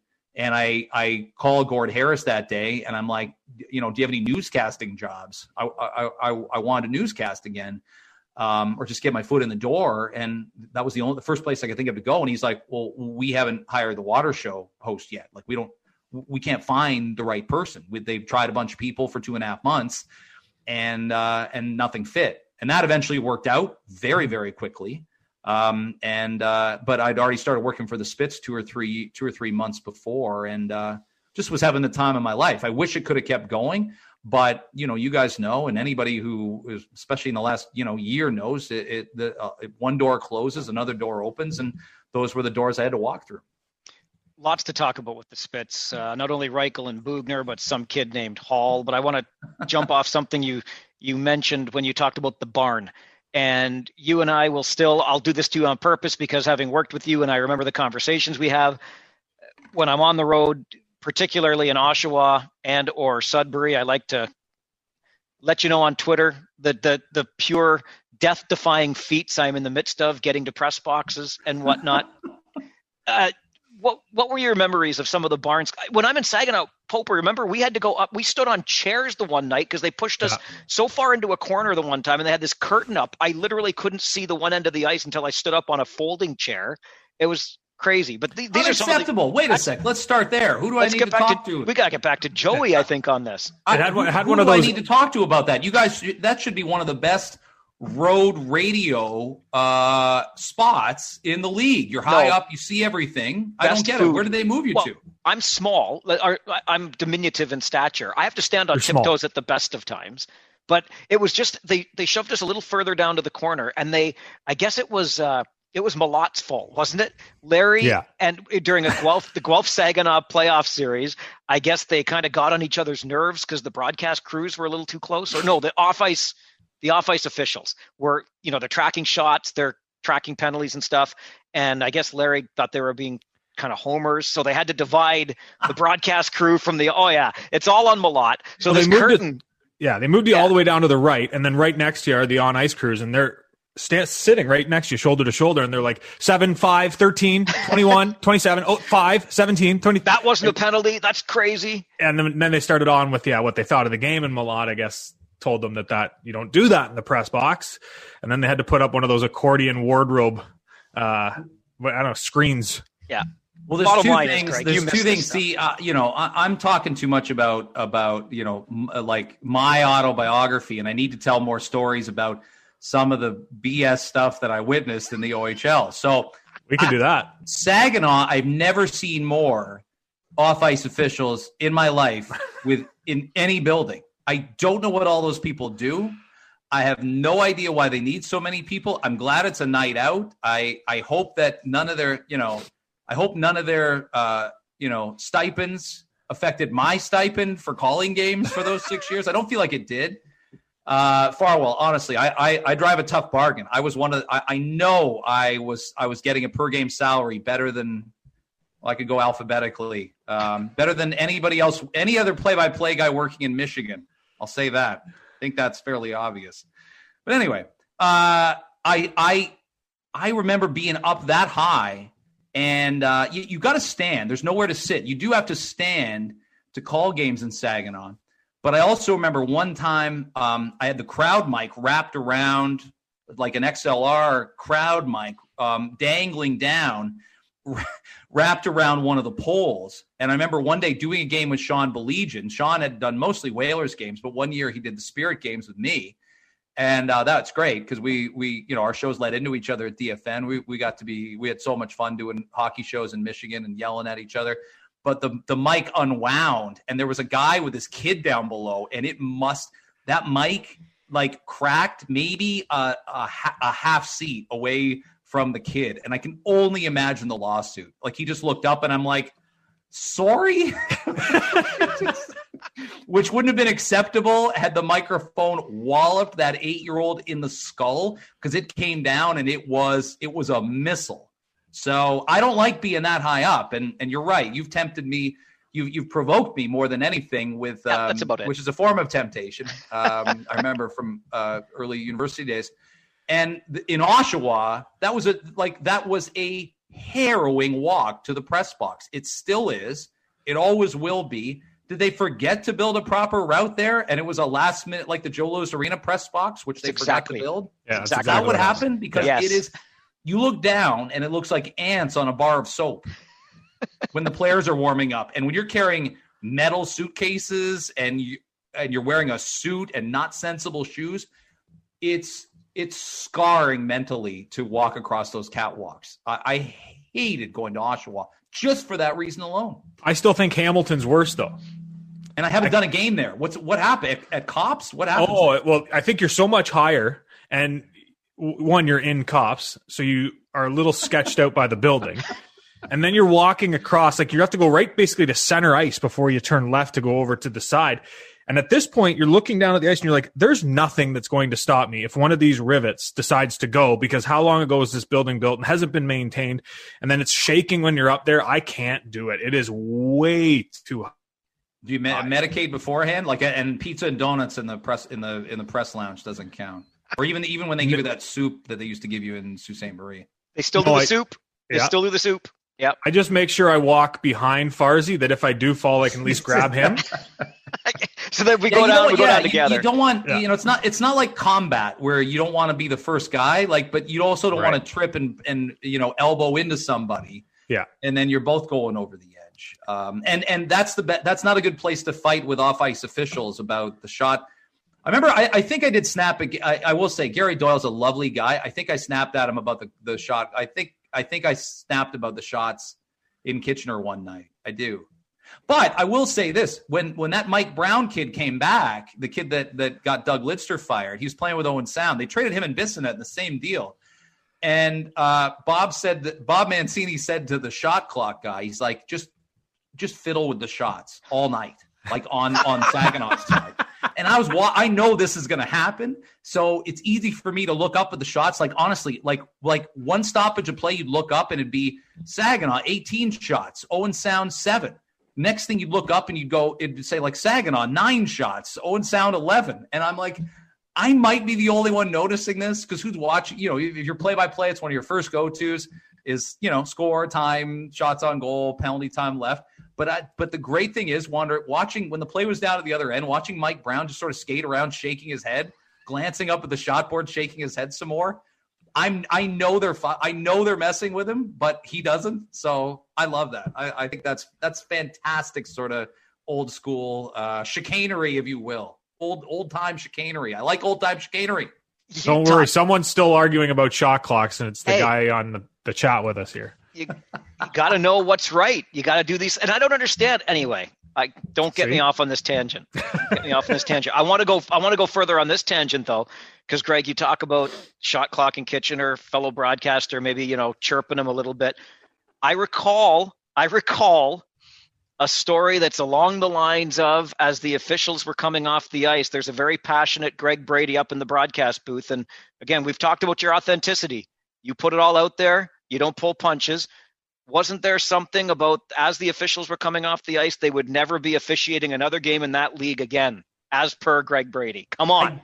That's not the quote. I cannot believe, because I didn't send this to you in advance. So you either remember the story or someone's working behind the scenes heavily in your research department. I think I yelled, and I think it was at Sean Reed. Because Joe Park didn't do that many games in Saginaw. I was going to bring up that name anyway. We're going to go worst OHL dining experiences and worst OHL referees. But I think Sean was coming off the ice, and I think, I do think I was still on the air.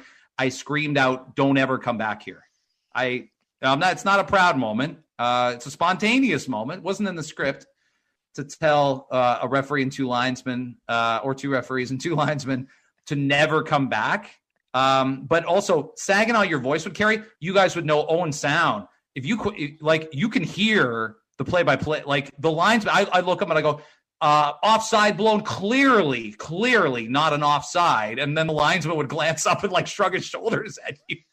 Like you've got those you're like the 2 old guys in the Muppets, except the people on the stage, you're Stadler and Waldorf all rolled into one. but the linesman can hear you. And so they're looking up going, buddy, come on. I'm getting as much as you are for this game. What are we doing? I'm right with you. Owen sounds probably the worst because you're right on top of him. When you first got into broadcasting, when you first went to Saginaw, you said that you followed the league in London and whatnot. But do you remember your first game broadcasting in the OHL? Not really. I think we played Sarnia on a Saturday night. I don't. I remember the first playoff games against Guelph. We got swept by Guelph in 04-05, and but they were just happy to be there.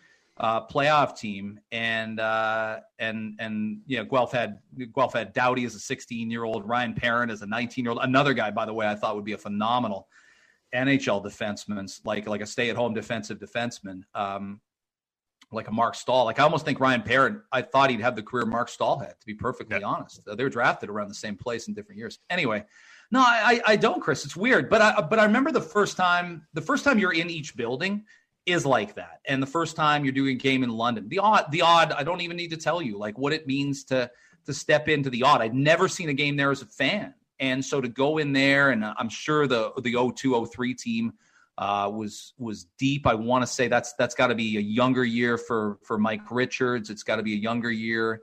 I think Eminger was on that team, then went to the World Juniors, and then came back from the World Juniors, and we were in there in early January. But those were the three buildings that were by far the toughest to win in. When you could win in London, win in Kitchener, which I don't think we won a game in Kitchener until maybe my fourth year broadcasting. So we would have gone 0-8 or 0-7-1 or something like that. And then remember Windsor, until I really got to Windsor was kind of a punching bag. They were very, very inconsistent in the Western Conference. When Sarnia was one of the better teams. What I think about now when you bring that up, Chris, is that Sarnia team had, you didn't know then what you know now. You'd see them 8 times a year in that division, and 6 times a year. We played the Sioux and Plymouth 8 times. And when you think about the dysfunction and the bullying culture, I think about that a lot, the bullying culture and Jeff Perry coaching, because Carcillo's on that team. Ryan Muntz is on that team, who's documented some bullying. Danny Fritchie is on that team, who played for Team USA in the World Juniors, and then went to the Knights for that remarkable 05 Memorial Cup run. So I think about that a lot. Is sort of, it's the weirdest thing. I'm sure guys ask you guys this all the time, so I'll save you the question. I just never saw any of it. I heard jokes that I'm like, you shouldn't say that, but it's not for me to tell you not to. Nothing racist and nothing homophobic, but just jokes that aren't appropriate and weren't in 2002, and they sure as hell aren't now. But I never saw it. I never saw kids who I thought were getting maligned too much or bullied or initiated, if you will, because when we played hockey, we're like, that's what you were worried about when you're 12 and 13 is, are they throwing me in the shower with my clothes on? Are they, am I getting my head shaved? But the stuff that the Sarnia stuff was to read about it and to hear about it. And I've gotten to know Carcillo a little bit. And I know people have said, well, come on, look what you were on the ice. You were hurting guys, ending guys' careers. If we're not going to let people, have some degree of take accountability for your past actions and evolve, we're in big trouble. Like we see this politically. Well, you said this 6 years ago. Yeah. And then I realized that was wrong. And now I'm on the right side of an issue. Like Daniel Carcillo has done, a lot of incredible in that department. Akeem Alou has as well, a guy who a lot of teammates had problems with Alou. And I understood it. They wanted him to work harder. They wanted him to care more.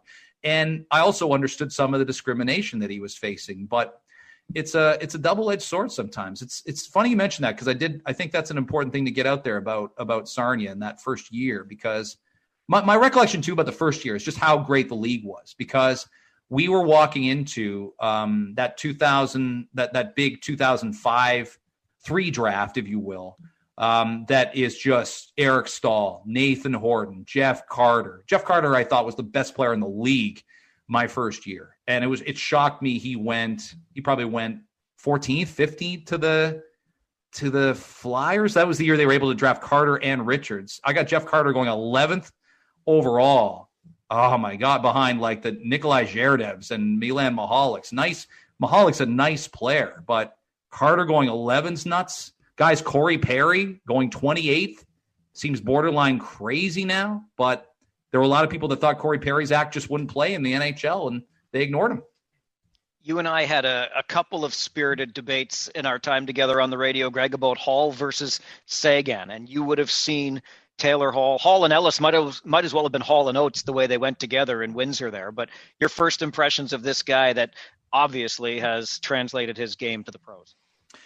Taylor Hall was a remarkable 16-year-old. Rookies, we had a tight enough bus that I got my own seat, which was great. I didn't always get my own seat in Saginaw, so I got my own seat. But I felt bad about that once the numbers started piling up, because in the seat right behind me are Taylor Hall and Ryan Ellis, and I'm going. You guys deserve your own bus the way you're carrying this team at times as 16-year-olds. You should go via limo. Like, this should be like a band that gets so big you got five different limos to the gigs. Yeah, Taylor scored.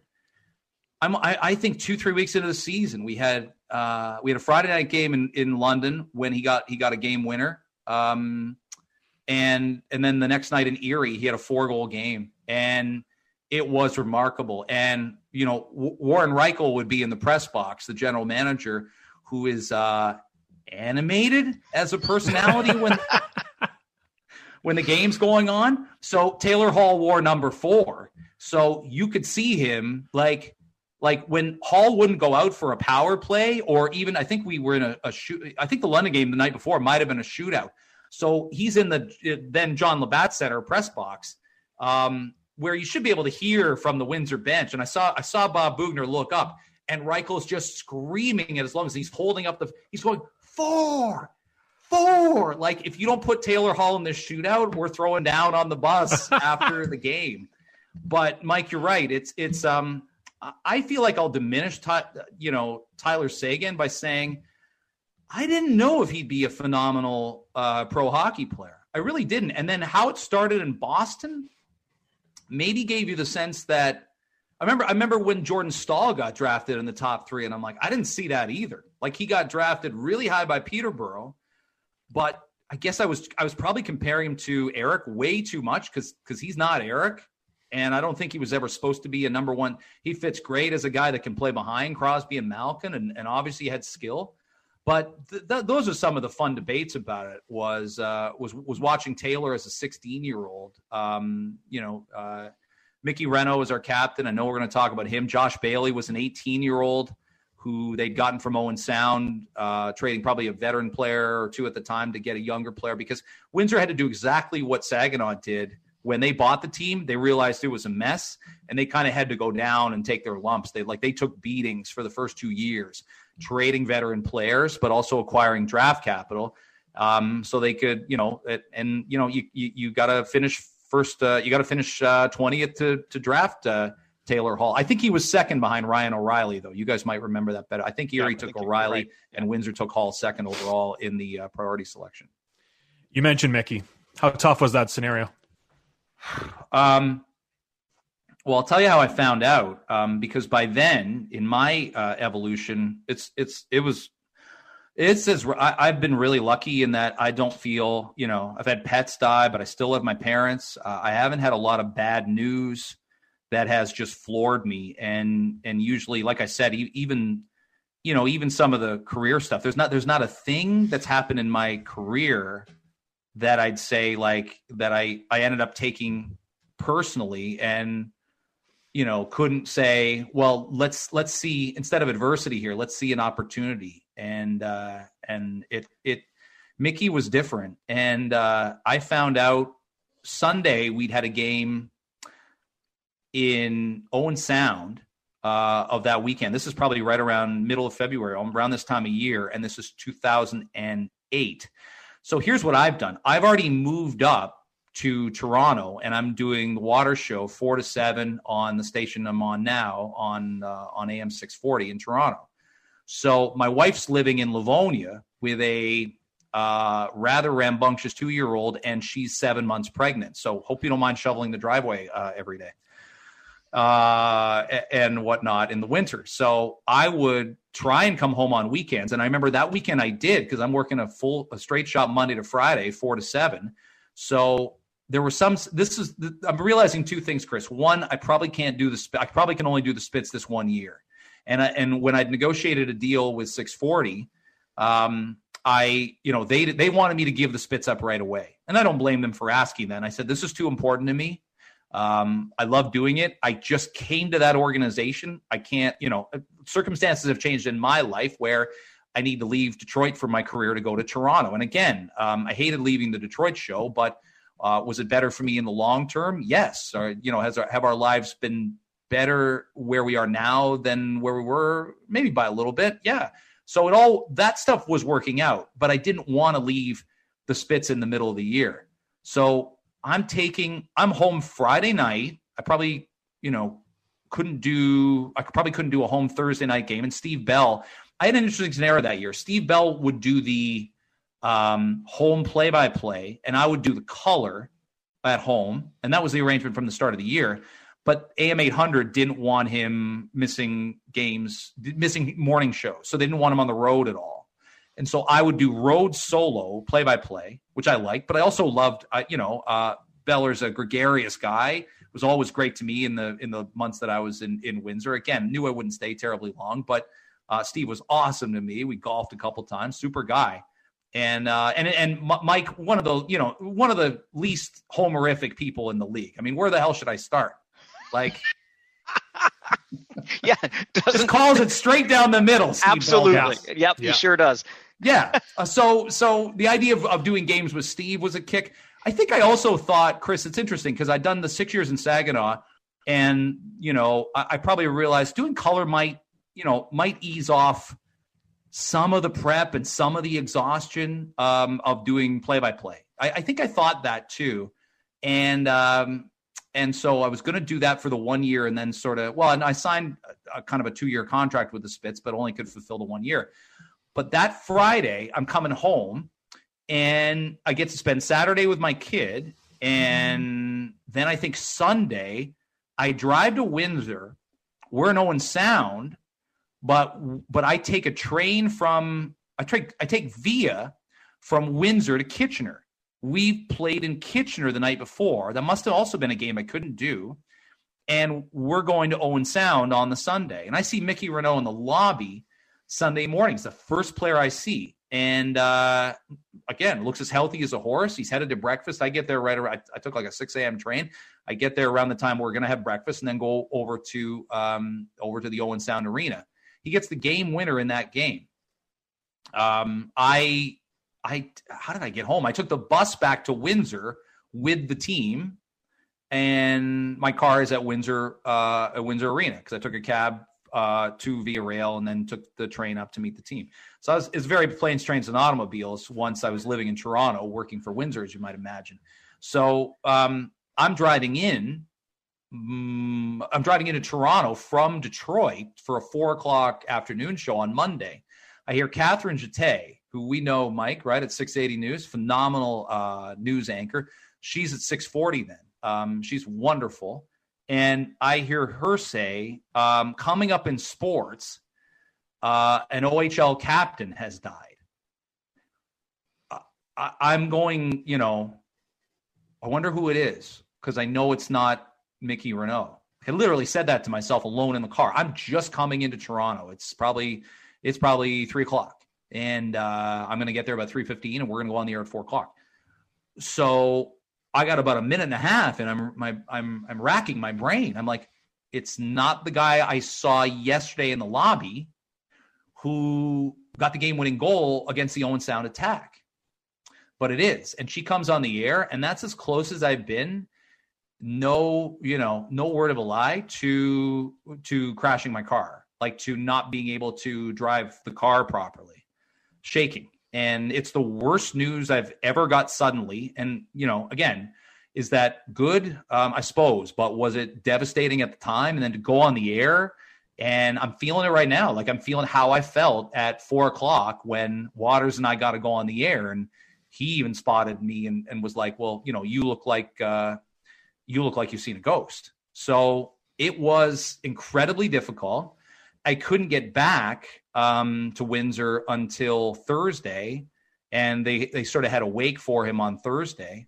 And I saw DJ Smith was the first guy I saw at the bar that night, where people had gone to the wake and then they were out afterwards. And he and I just both burst into tears. Like it was the saddest look I've ever seen an adult male have. And I lost my shit there as well. And that year was like it never felt normal again. We lost in the playoffs to Sarnia to like that was Stamkos's last year, right? He's going to get drafted first overall, and good Sarnia team. They have Matt Martin on that team, causing trouble and driving people crazy. But it took a lot of years to really get over that happening. And it was just jarring. And I know for you guys probably spotted it too. It jarred everybody in the entire league for, weeks and months on end. And I felt so out of sorts anyway, because I'm living in two different places and watching his dad, Mark, had played and there was just such an impact on the community. And it tells you what these teams mean in these communities. It tells you so distinctly what it means that these guys come in and out of your lives, and they're not NHL players. They're not going to play there a decade. They're not going to mean or professional sports. They're not going to mean what Steven Gerrard does to Liverpool, right? Or Wayne Rooney does to Manchester. It's just such a short period of time. You have these players, and to lose a kid like Mickey, who was just a born leader, it was so obvious that he should have been captain. And to see kids they would cry out of nowhere, like kids who you just think are tough as nails would just, they burst into tears like randomly the rest of the season. That's what I remember the last 2 months of that year being like. It's absolutely incredible, the impact. And it speaks to, I guess, really in many ways, Greg, how close we become to the teams that we cover, right? There's not to mention not to just speak of the access that we have and the bus trips that we're taking, but there is definitely that connection that develops between those of us who broadcast the games and the characters and players that make the game up. Yeah, it's every bit of that, Mike. It's everything you just said right there. So it was a terrible, terrible thing. And I don't know that there's been a tragedy quite like it in the OHL. I mean, the Terry Trafford story, I feel like you and I working together when that happened, or was that soon afterwards? No, that was, I think we were, I think we still were. It was, yeah. And that was really, knowing Saginaw as I know, and knowing how sort of, family based they are. And I don't know whether something sort of fell through the cracks there, and we're so much more aware of mental health than we were 6-7 years ago. But as when Chris asked me that earlier about sort of the Sarnia thing, like you're so much more conscious of trying to spot things now. I think we overdiagnose things sometimes. I think we overmedicate things sometimes. And I worry about that, especially as a parent. I go, you know what? Sometimes life is really shitty and really hard, and you just got to push through it. So I don't want to go to somebody when I'm having a rough go as an adult and think, there's no end in sight to this. The pandemic has exacerbated that to where we're all wondering, like, when will I feel normal again? But I worry sometimes that we're worried. We over worry about kids when just being a teenager has a tremendous, tremendous set of ups and downs.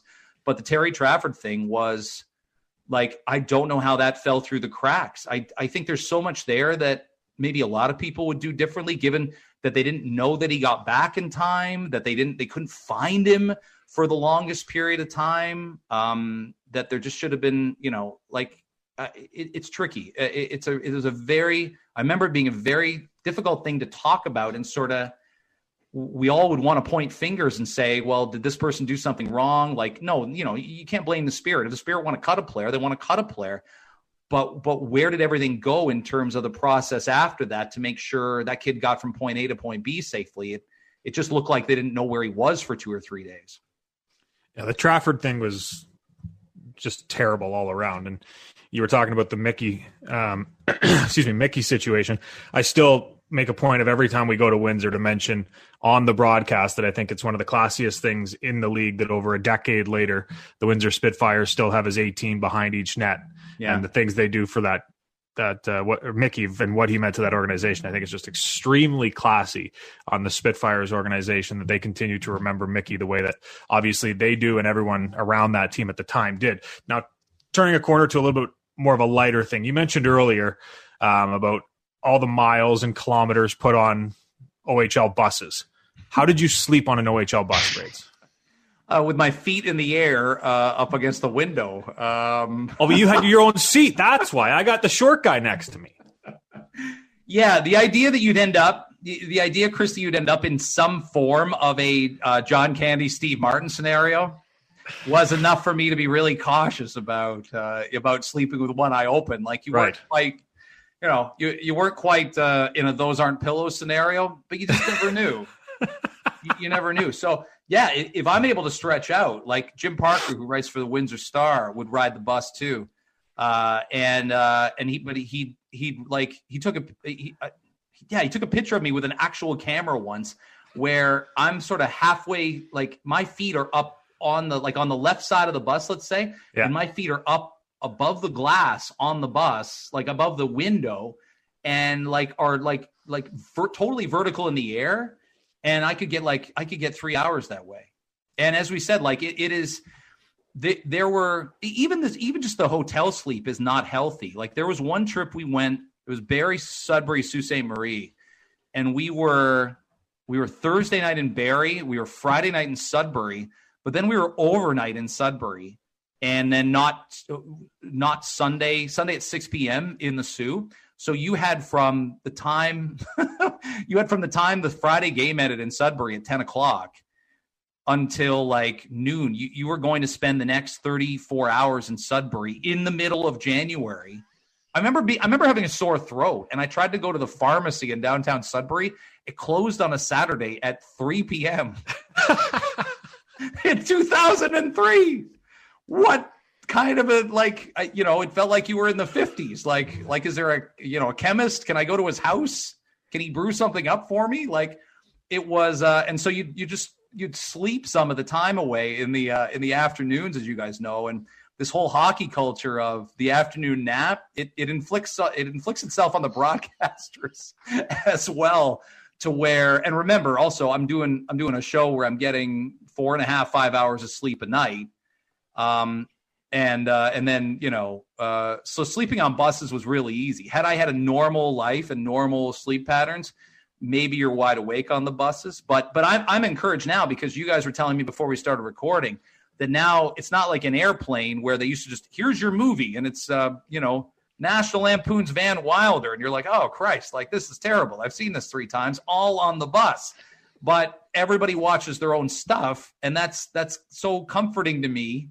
And it was what I would have wanted for years and years on end of riding the bus, is just not having movies inflicted upon me. That said, this is the very first time I watched The Departed was on the bus. So they got one right. Like it wasn't just all, 80s sex comedies. And I know Ryan Reynolds is a big hero now, but he's made some bad movies. I'm going to tell you, Van Wilder's one of them. Come on, Van Wilder's a Sunday afternoon classic. Can't go with the Van Wilder. I still miss it. It's still a little jarring for me how quiet it is. I didn't love the movies being forced on us either. And there was the one year it was double digits. We watched Step Brothers. It seemed like every other road trip it was Step Brothers. So, but I kind of still miss the noise and the buzz. The quiet sometimes gets to me. I'm not used to it yet. Well, there's 2 things I think about when you say that. I introduced Youngblood to the Saginaw Spirit bus, and I'm happy that I did that. And great choice. Whether it was, the idea that we were trying to figure out who the worst actual skater is, Rob Lowe or Patrick Swayze, or whether it's the nudity involving Cynthia Gibb. Either way, the players took to it, and I'm proud of that. That I sold them. That Youngblood was good. Like I don't know how they hadn't seen it before, to be perfectly honest. But this is This is 2003. And that movie's out in 86. The other thing I think about is there was one player on Saginaw whose parents seemed to have a lot of money, and I'd catch him. This is before our phones had everything on it, and he would go down to the office area at hotels, and he'd be playing video poker, like for real money, like for lots of money, like more than an OHL player gets during the week. And I know you guys don't want to reveal state secrets, but I got to imagine now with the proliferation of sports gambling and like we might be creating some real Jaromir Jagrs in the OHL. Like guys, like a Sunday afternoon game, they're on their phone in the intermission, hoping the coach doesn't come in and go, my God, I've got to hit the over on this Panthers-Falcons game. Farwell, that has to happen. Come on. State secrets, Greg. I know. State secrets. I'm sure somewhere it does. I'm not going to, for sure. Yeah, I love those stories about Jagr, like checking in it, like calling bookies about NFL games during, like he hated playing Sunday afternoon games because he wanted to bet on the NFL. I think Darren McCarty was the very same way in Detroit. I have loved every one of these stories, not just from the league, but from your career here, Greg. And honestly, I could listen to them again and again. The only thing I think we need to establish before we let you go is, will you return to the great league that is the Ontario Hockey League when Dick Garber has your answer, my uproarious laughter. When there is a Greg Brady night at the Dow. I mean, come on, we've had Jan Mersak. We've had Magic Johnson come out after the games to talk to fans. We've had the winners of the weekend fishing derby announced. It's time for a Greg Brady night at the Dow. Let's do it. Let me tell you something about the Saginaw Spirit game day operations and their staff. By the way, I got to play in one game. So this Belleville was coming in with George Burnett running the team. Now you're going to start your favorite. You're like, yeah, you're like, oh, what a gregarious, open-minded, easy to get along with. Yeah, fly by the seat of your pants type individual. Like real laid back. Yeah. The guy makes Bill Belichick look like Sean McVay. Yeah, but great. So we have a game before the Belleville game, which is still scheduled to start at 7-11. It's like the local police and firefighters. And what Craig Goslin has me do, like the wizard of game day operations, is he's got, like, Mike, do you know his nickname is Goose? Have you heard that before? Has that come across your wavelength? It has. Okay, so Goose has me playing in the game with the Red Wings alumni, which is great. And when I can actually still play, but also on the bench, there's a wireless microphone doing interviews with the players, like when I get back to the bench. So my defense partner is Joey Koser. That's amazing. I'm passing the puck back and forth with Joey Koser. But the game goes along, but late in that game, somebody breaks the glass with a shot, and they are not ready for this. And you guys, I'm sure, have been at many. When you have a delay at an OHL rink with broken glass, it's not like the NHL where there's like 9 guys all ready to go, coming out of the woodwork. Here's the new glass. There's gonna be like a 3-minute break here. It was a lot longer than 3. So that game, honestly, like the mood George Burnett was in when that game started around like 8:06 p.m. and they probably had to go play like in the Sioux the next day, or you should have, like, honestly, the anger, I could feel George Burnett seething from the Bulls bench underneath me. So that was, but when you guys have gone to Saginaw, honestly, they pledge a 7-11 start time. I've documented this. The average start is 7:27, just because of promotional events. There's livestock they have to get off the ice. There's other things. By the way, I mentioned I'm going to tell this story. The one night they had a Hooters was a sponsor. Stop me right there. To quote Morrissey, stop me if you think you've heard this one before. We're not stopping you. No, Hooters is sponsoring an intermission feature with it's a race with it's a race of 3 Hooters waitresses. I think maybe some hostesses were involved also, Mike. I can't tell the difference.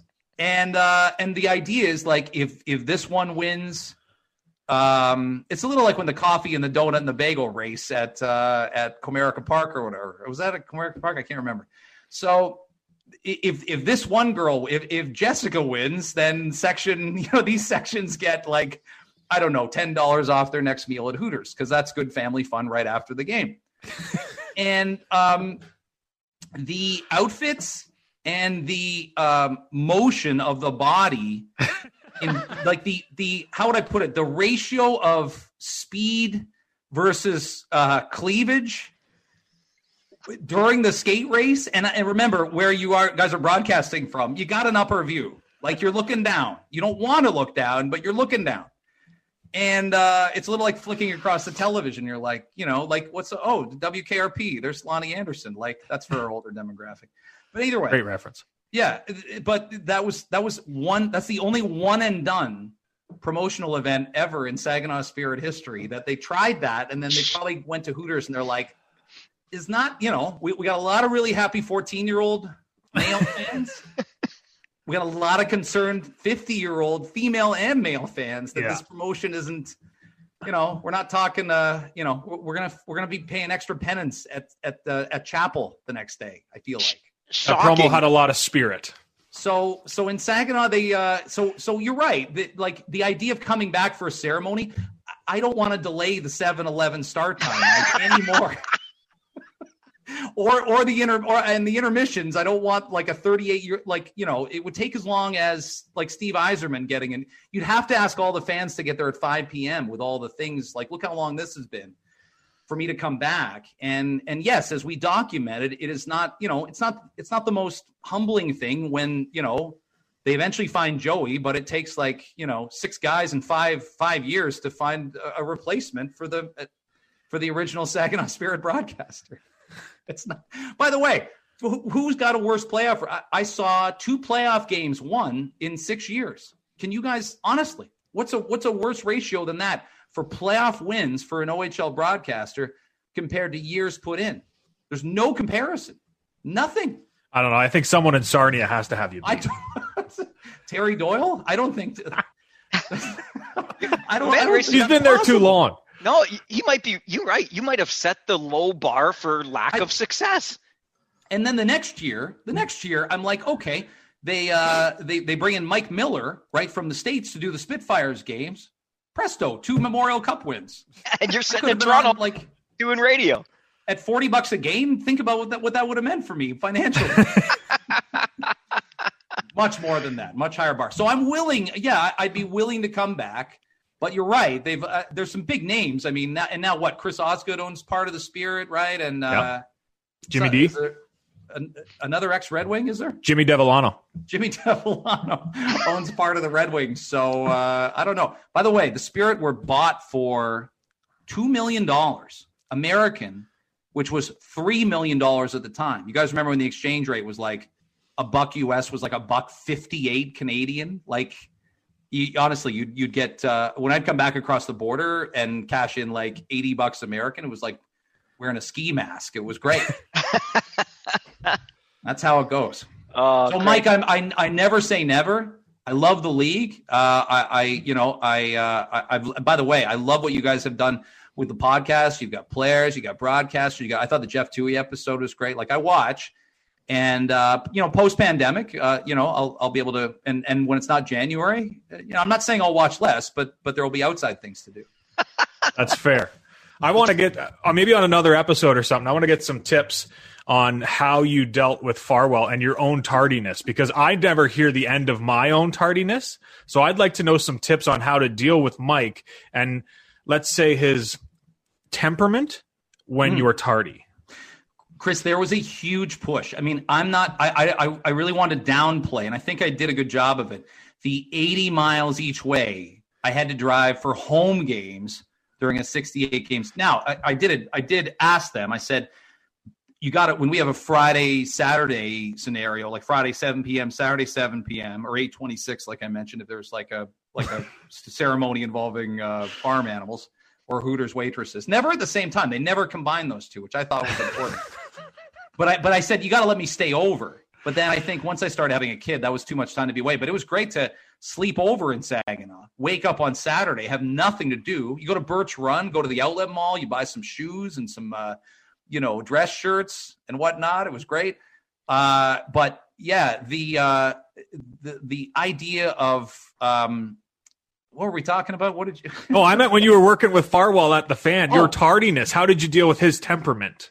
His temperament was he was always quite calm. I loved hearing him and Lang start the show. The the best. He's 1/3 of the show. He's listening to the other 2/3 start the show without him. That's how it works some days. It's like when your boss, your program director says, well, I'm taking a listening day. And I'm like, oh, you're going golfing. A listening day means you've got a tea time or a hot date or something like so. But the fact that I think Mike and I did the show together. See, it's really great because I'm going to tell you something, Chris. Don Collins said to me, he's building the station, and I'd started doing mornings early in 2011, and I think the show was starting to go well. And Dan Dunleavy was leaving because Dan was our update guy.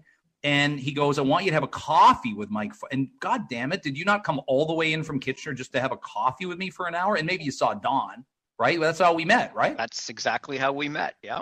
But just the idea that, like, almost like if you get really bad vibes from this guy, like he's killed people before, or you're not, just the idea, because my God, is there anything in radio like Mike? The idea of a forced marriage in radio is worse than a forced marriage in real life. I really think because there's forced marriages involved, like over time where dowries are involved, but you don't have to spend 15 hours a week talking to that person if you don't want to. You can go do a forced radio marriage. You can't get away. You can't, especially a mornings one. That's right. Those are even worse. Not that So I loved working with Jim and you. I don't think I had as much fun after you left. I don't think that because you're a quality person and character means a lot to me. But Don, my point was Don was asking Mike, putting the pedal down on him to move from Kitchener, wasn't he? He really wanted you to be in the GTA and to be on the show. And I think long term, you probably, again, like I don't regret a single move I've made or decision. I think you probably did the right thing, but it must have been tempting, right? Live in Toronto, go here, go there, go to these concerts, go to this. Like, you must have thought about it. Oh, absolutely. And really one of the main reasons, because I still could have, unlike you when it was Toronto and Windsor, I still could have done some Kitchener OHL work, right? Mornings, you could have done all the games at night. Absolutely, you could have. But that cheapskate Don Collins wasn't willing to, pay the necessary increase for me to afford the rates in the GTA. Jim's salary was really. Well, that's true. He was the anchor weighing us down. No wonder Lang loved David Clarkson so much. He had the same kind of contract. I still remember that too. Honestly, we're gonna have to rehash many of the disagreements we had over the years because I was hard on the Clarks. This is going to be the best deal ever, and you put me in you were absolutely right, by the way, on that. I think I was at the cottage when that happened, so I think I had simmered. First of all, I was angry that Mikhail Grabovski was, because we would have been on the morning after the Leafs 4-1. Chris wouldn't know this. We were on the morning after the Leafs had the 4-1 lead in Boston. Yeah, and like Lang's a love. Like I love that guy. He loved the Leafs so much. He was devastated. He could barely speak. Remember after Game 5, Dion Phaneuf makes that pinch, and he wants to cut Dion Phaneuf in the offseason. We're like, it doesn't work that way. I know you're angry. Phaneuf pinched on like David Krejci, and then we didn't expect them to win Game 6 or be up in Game 7. And Collins called me, by the way. So this is where you can pin the blame. Collins called me when it was like 4-1 Leafs, and he's like, okay, Leafs Rangers next round. DK. You got to talk about whether do we want to take the show on the road? Do we do this? Do we do that? Should we be And I'm like, they just scored again, Don. In fact, by the time that conversation was done, it was tied. Yeah, it was tied. Well, and I didn't like that Grabovski was blamed for a lot. I was not a big Randy Carlyle fan, Mike. I don't know if you recall. I do recall that. Yes, I do. And my biggest memory of I was wrong so often. Like Farwell was always the voice of reason. Lang was heavily emotional. By the way, I'm going to say this. We are Scott Moore's all-time favorite fan morning show. We are. Wow. I'm a Scott Moore fan. That's huge to hear. Honestly, he is. So that's a lot of people, of course, great legendary broadcasters, right? Your John Derringers, Pat Marston, Stellick was on there a lot. That meant a lot to me finding that out. I think he's right. Not to speak ill of the living. But I think that was the best show, is the show I had the most fun on. So but the R.A. Dickey trade happens, Chris. And I'm telling you, I walk in and I'm like, geez, the Blue Jays, what is the, he's got a knuckleball, but he's 38, and this seems like a fluky year. And these guys, remember, they trade Travis Darno and Noah Syndergaard. And I come in, and Lang and Farwell are like, high five! Wow! And this was even before the Jays made the Jose Reyes trade, where everybody said the league should ban the trade. Like, it's so one-sided that they got Josh Johnson. Although Mark Burley was like thrown in, and it was like, oh, you got Burley's crappy contract, but he was good for the Jays for a couple years. But you guys were on the Dickey thing, and you were like, there's no way the Jays can lose this trade. And I'm like, Syndergaard was just pretty awesome. Maybe he's not as awesome anymore. But I thought Travis Darno was going to turn into Mike Piazza, and I'm wrong about that. I was dead wrong. Injuries, right? But Travis Darno was going to be really something. Syndergaard was the best of what they call him, the Lansing Three. He ended up having the biggest upside. Yeah, a lot of those guys, like Stroman kind of, I think people forget, Stroman kind of came out of nowhere. Stroman didn't have Syndergaard's hype. He didn't have Jeff Hoffman's hype. Like, all the people have documented this. Steve Simmons does a really good job documenting this, that none of the guys they really moved in 15 anywhere, like to get David Price, to get Troy Tulowitzki, none of them really, like, this isn't like Echeverria. Doyle Alexander or a Jeff Kent, David Cohn, where you're watching a guy going, God, he was our. There's nobody that now I don't know whether that speaks to how they were drafting at the time or whatnot, but there's nobody that's really burned the Jays who's gone somewhere else and has just been, except Syndergaard. That's the only one that you go, holy crap, boy, we could have used him, because Dickey wasn't even on the. God, I was at the 15 playoff game when Dickey lasted about an inning and a third against the Royals. I thought about you, Farzi. I'm sure you did. Oh, Greg, it's too much fun. It really is. We still think about you all the time when we're out there on the road, walking across catwalks and remembering the years that you spent. And I'm going to remember that distinction, that dubious distinction. 2 playoff wins in 6 years. Okay. Really something. The Very Brady proud. curse from now on. Yeah. Well, and Stubbs, you can imagine, like, for my guy Stubbs, 363-2, and then be like on the best, calling the best junior team game, junior team ever's games 10 years later, beating Rimouski in the Memorial Cup final. Like, London beat us on a night, Mike. We came in and we had Jeff Weber. Remember him as a goalie? I do. Okay. And Mike Brown, who I mentioned earlier, again, rough incident, but not a bad person. Mike Brown was going to make his rookie debut the next night. We're in there on a Friday night at the JLC. It's 9-0 at the end of the second period. And like we give up a 10th goal at the start of the third. And Bob Mancini asked Weber, he goes, are you okay staying in? Because, you don't want to put the kid in there who's going to make his OHL debut the next night and have him be target practice for Corey Perry, Rob Schremp, and Sergei Kostitsyn and the like. So we lose that game 12-0. 12-0. Jeff Weaver gives up all 12 goals, probably on 68 shots. He's probably Ron Tugnut, except it wasn't a 3-3 tie. But that gives you a sense as to the dominance of the Mike Stubbs, who's like Kitchener's biggest rival, still London, right? By a mile? 100%. 100%.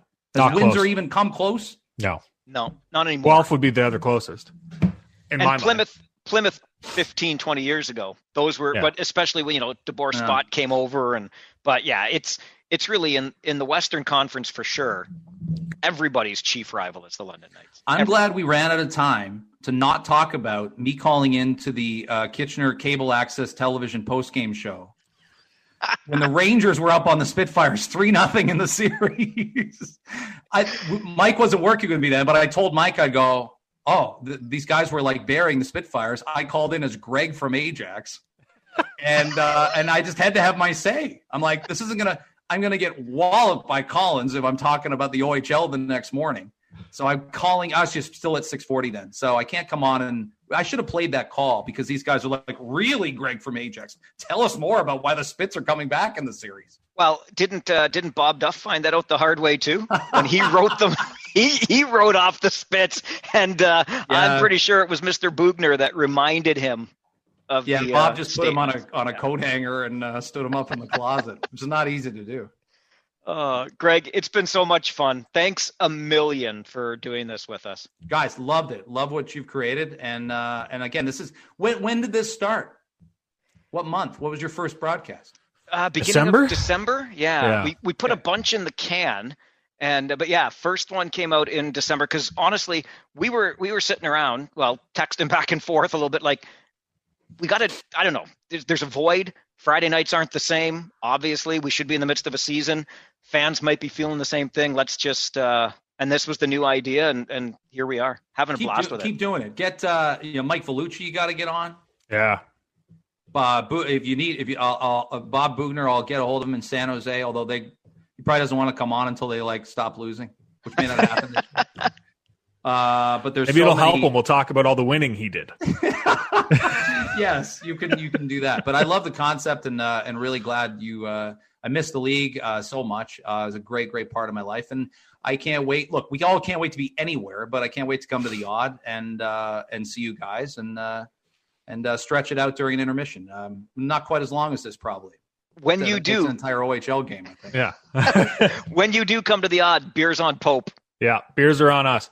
Yeah, that feels reasonable. Did Mike tell you the last time I saw him? I came to Kitchener specifically to see Lindsey Buckingham at the Market in the Square. What's that called? Center in the Square. Center in the Square. Yeah, and then we met at Moose after the game. Yeah. Oh, yeah. Nice.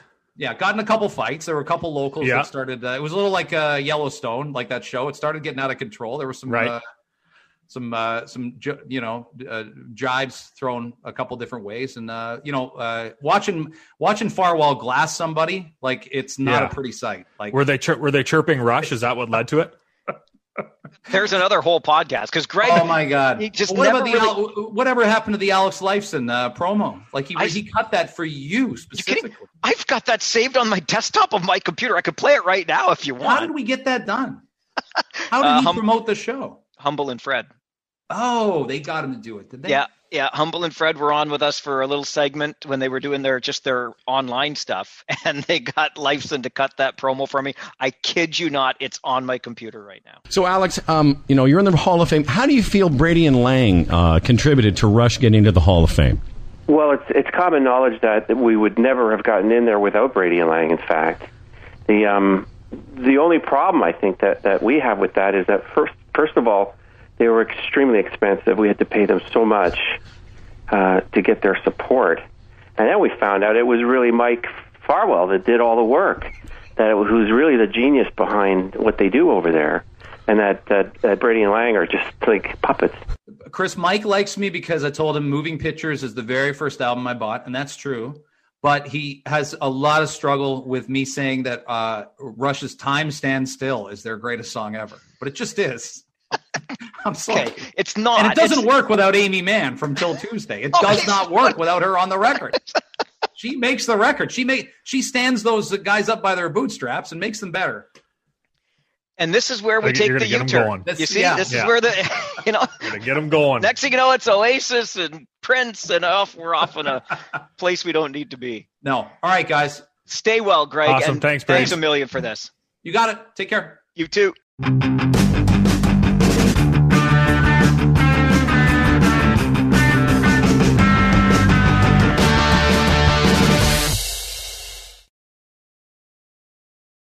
Hi, I'm Emily Roger, and I host a leadership show called The Boiling Point with my co-host, Dave Vale.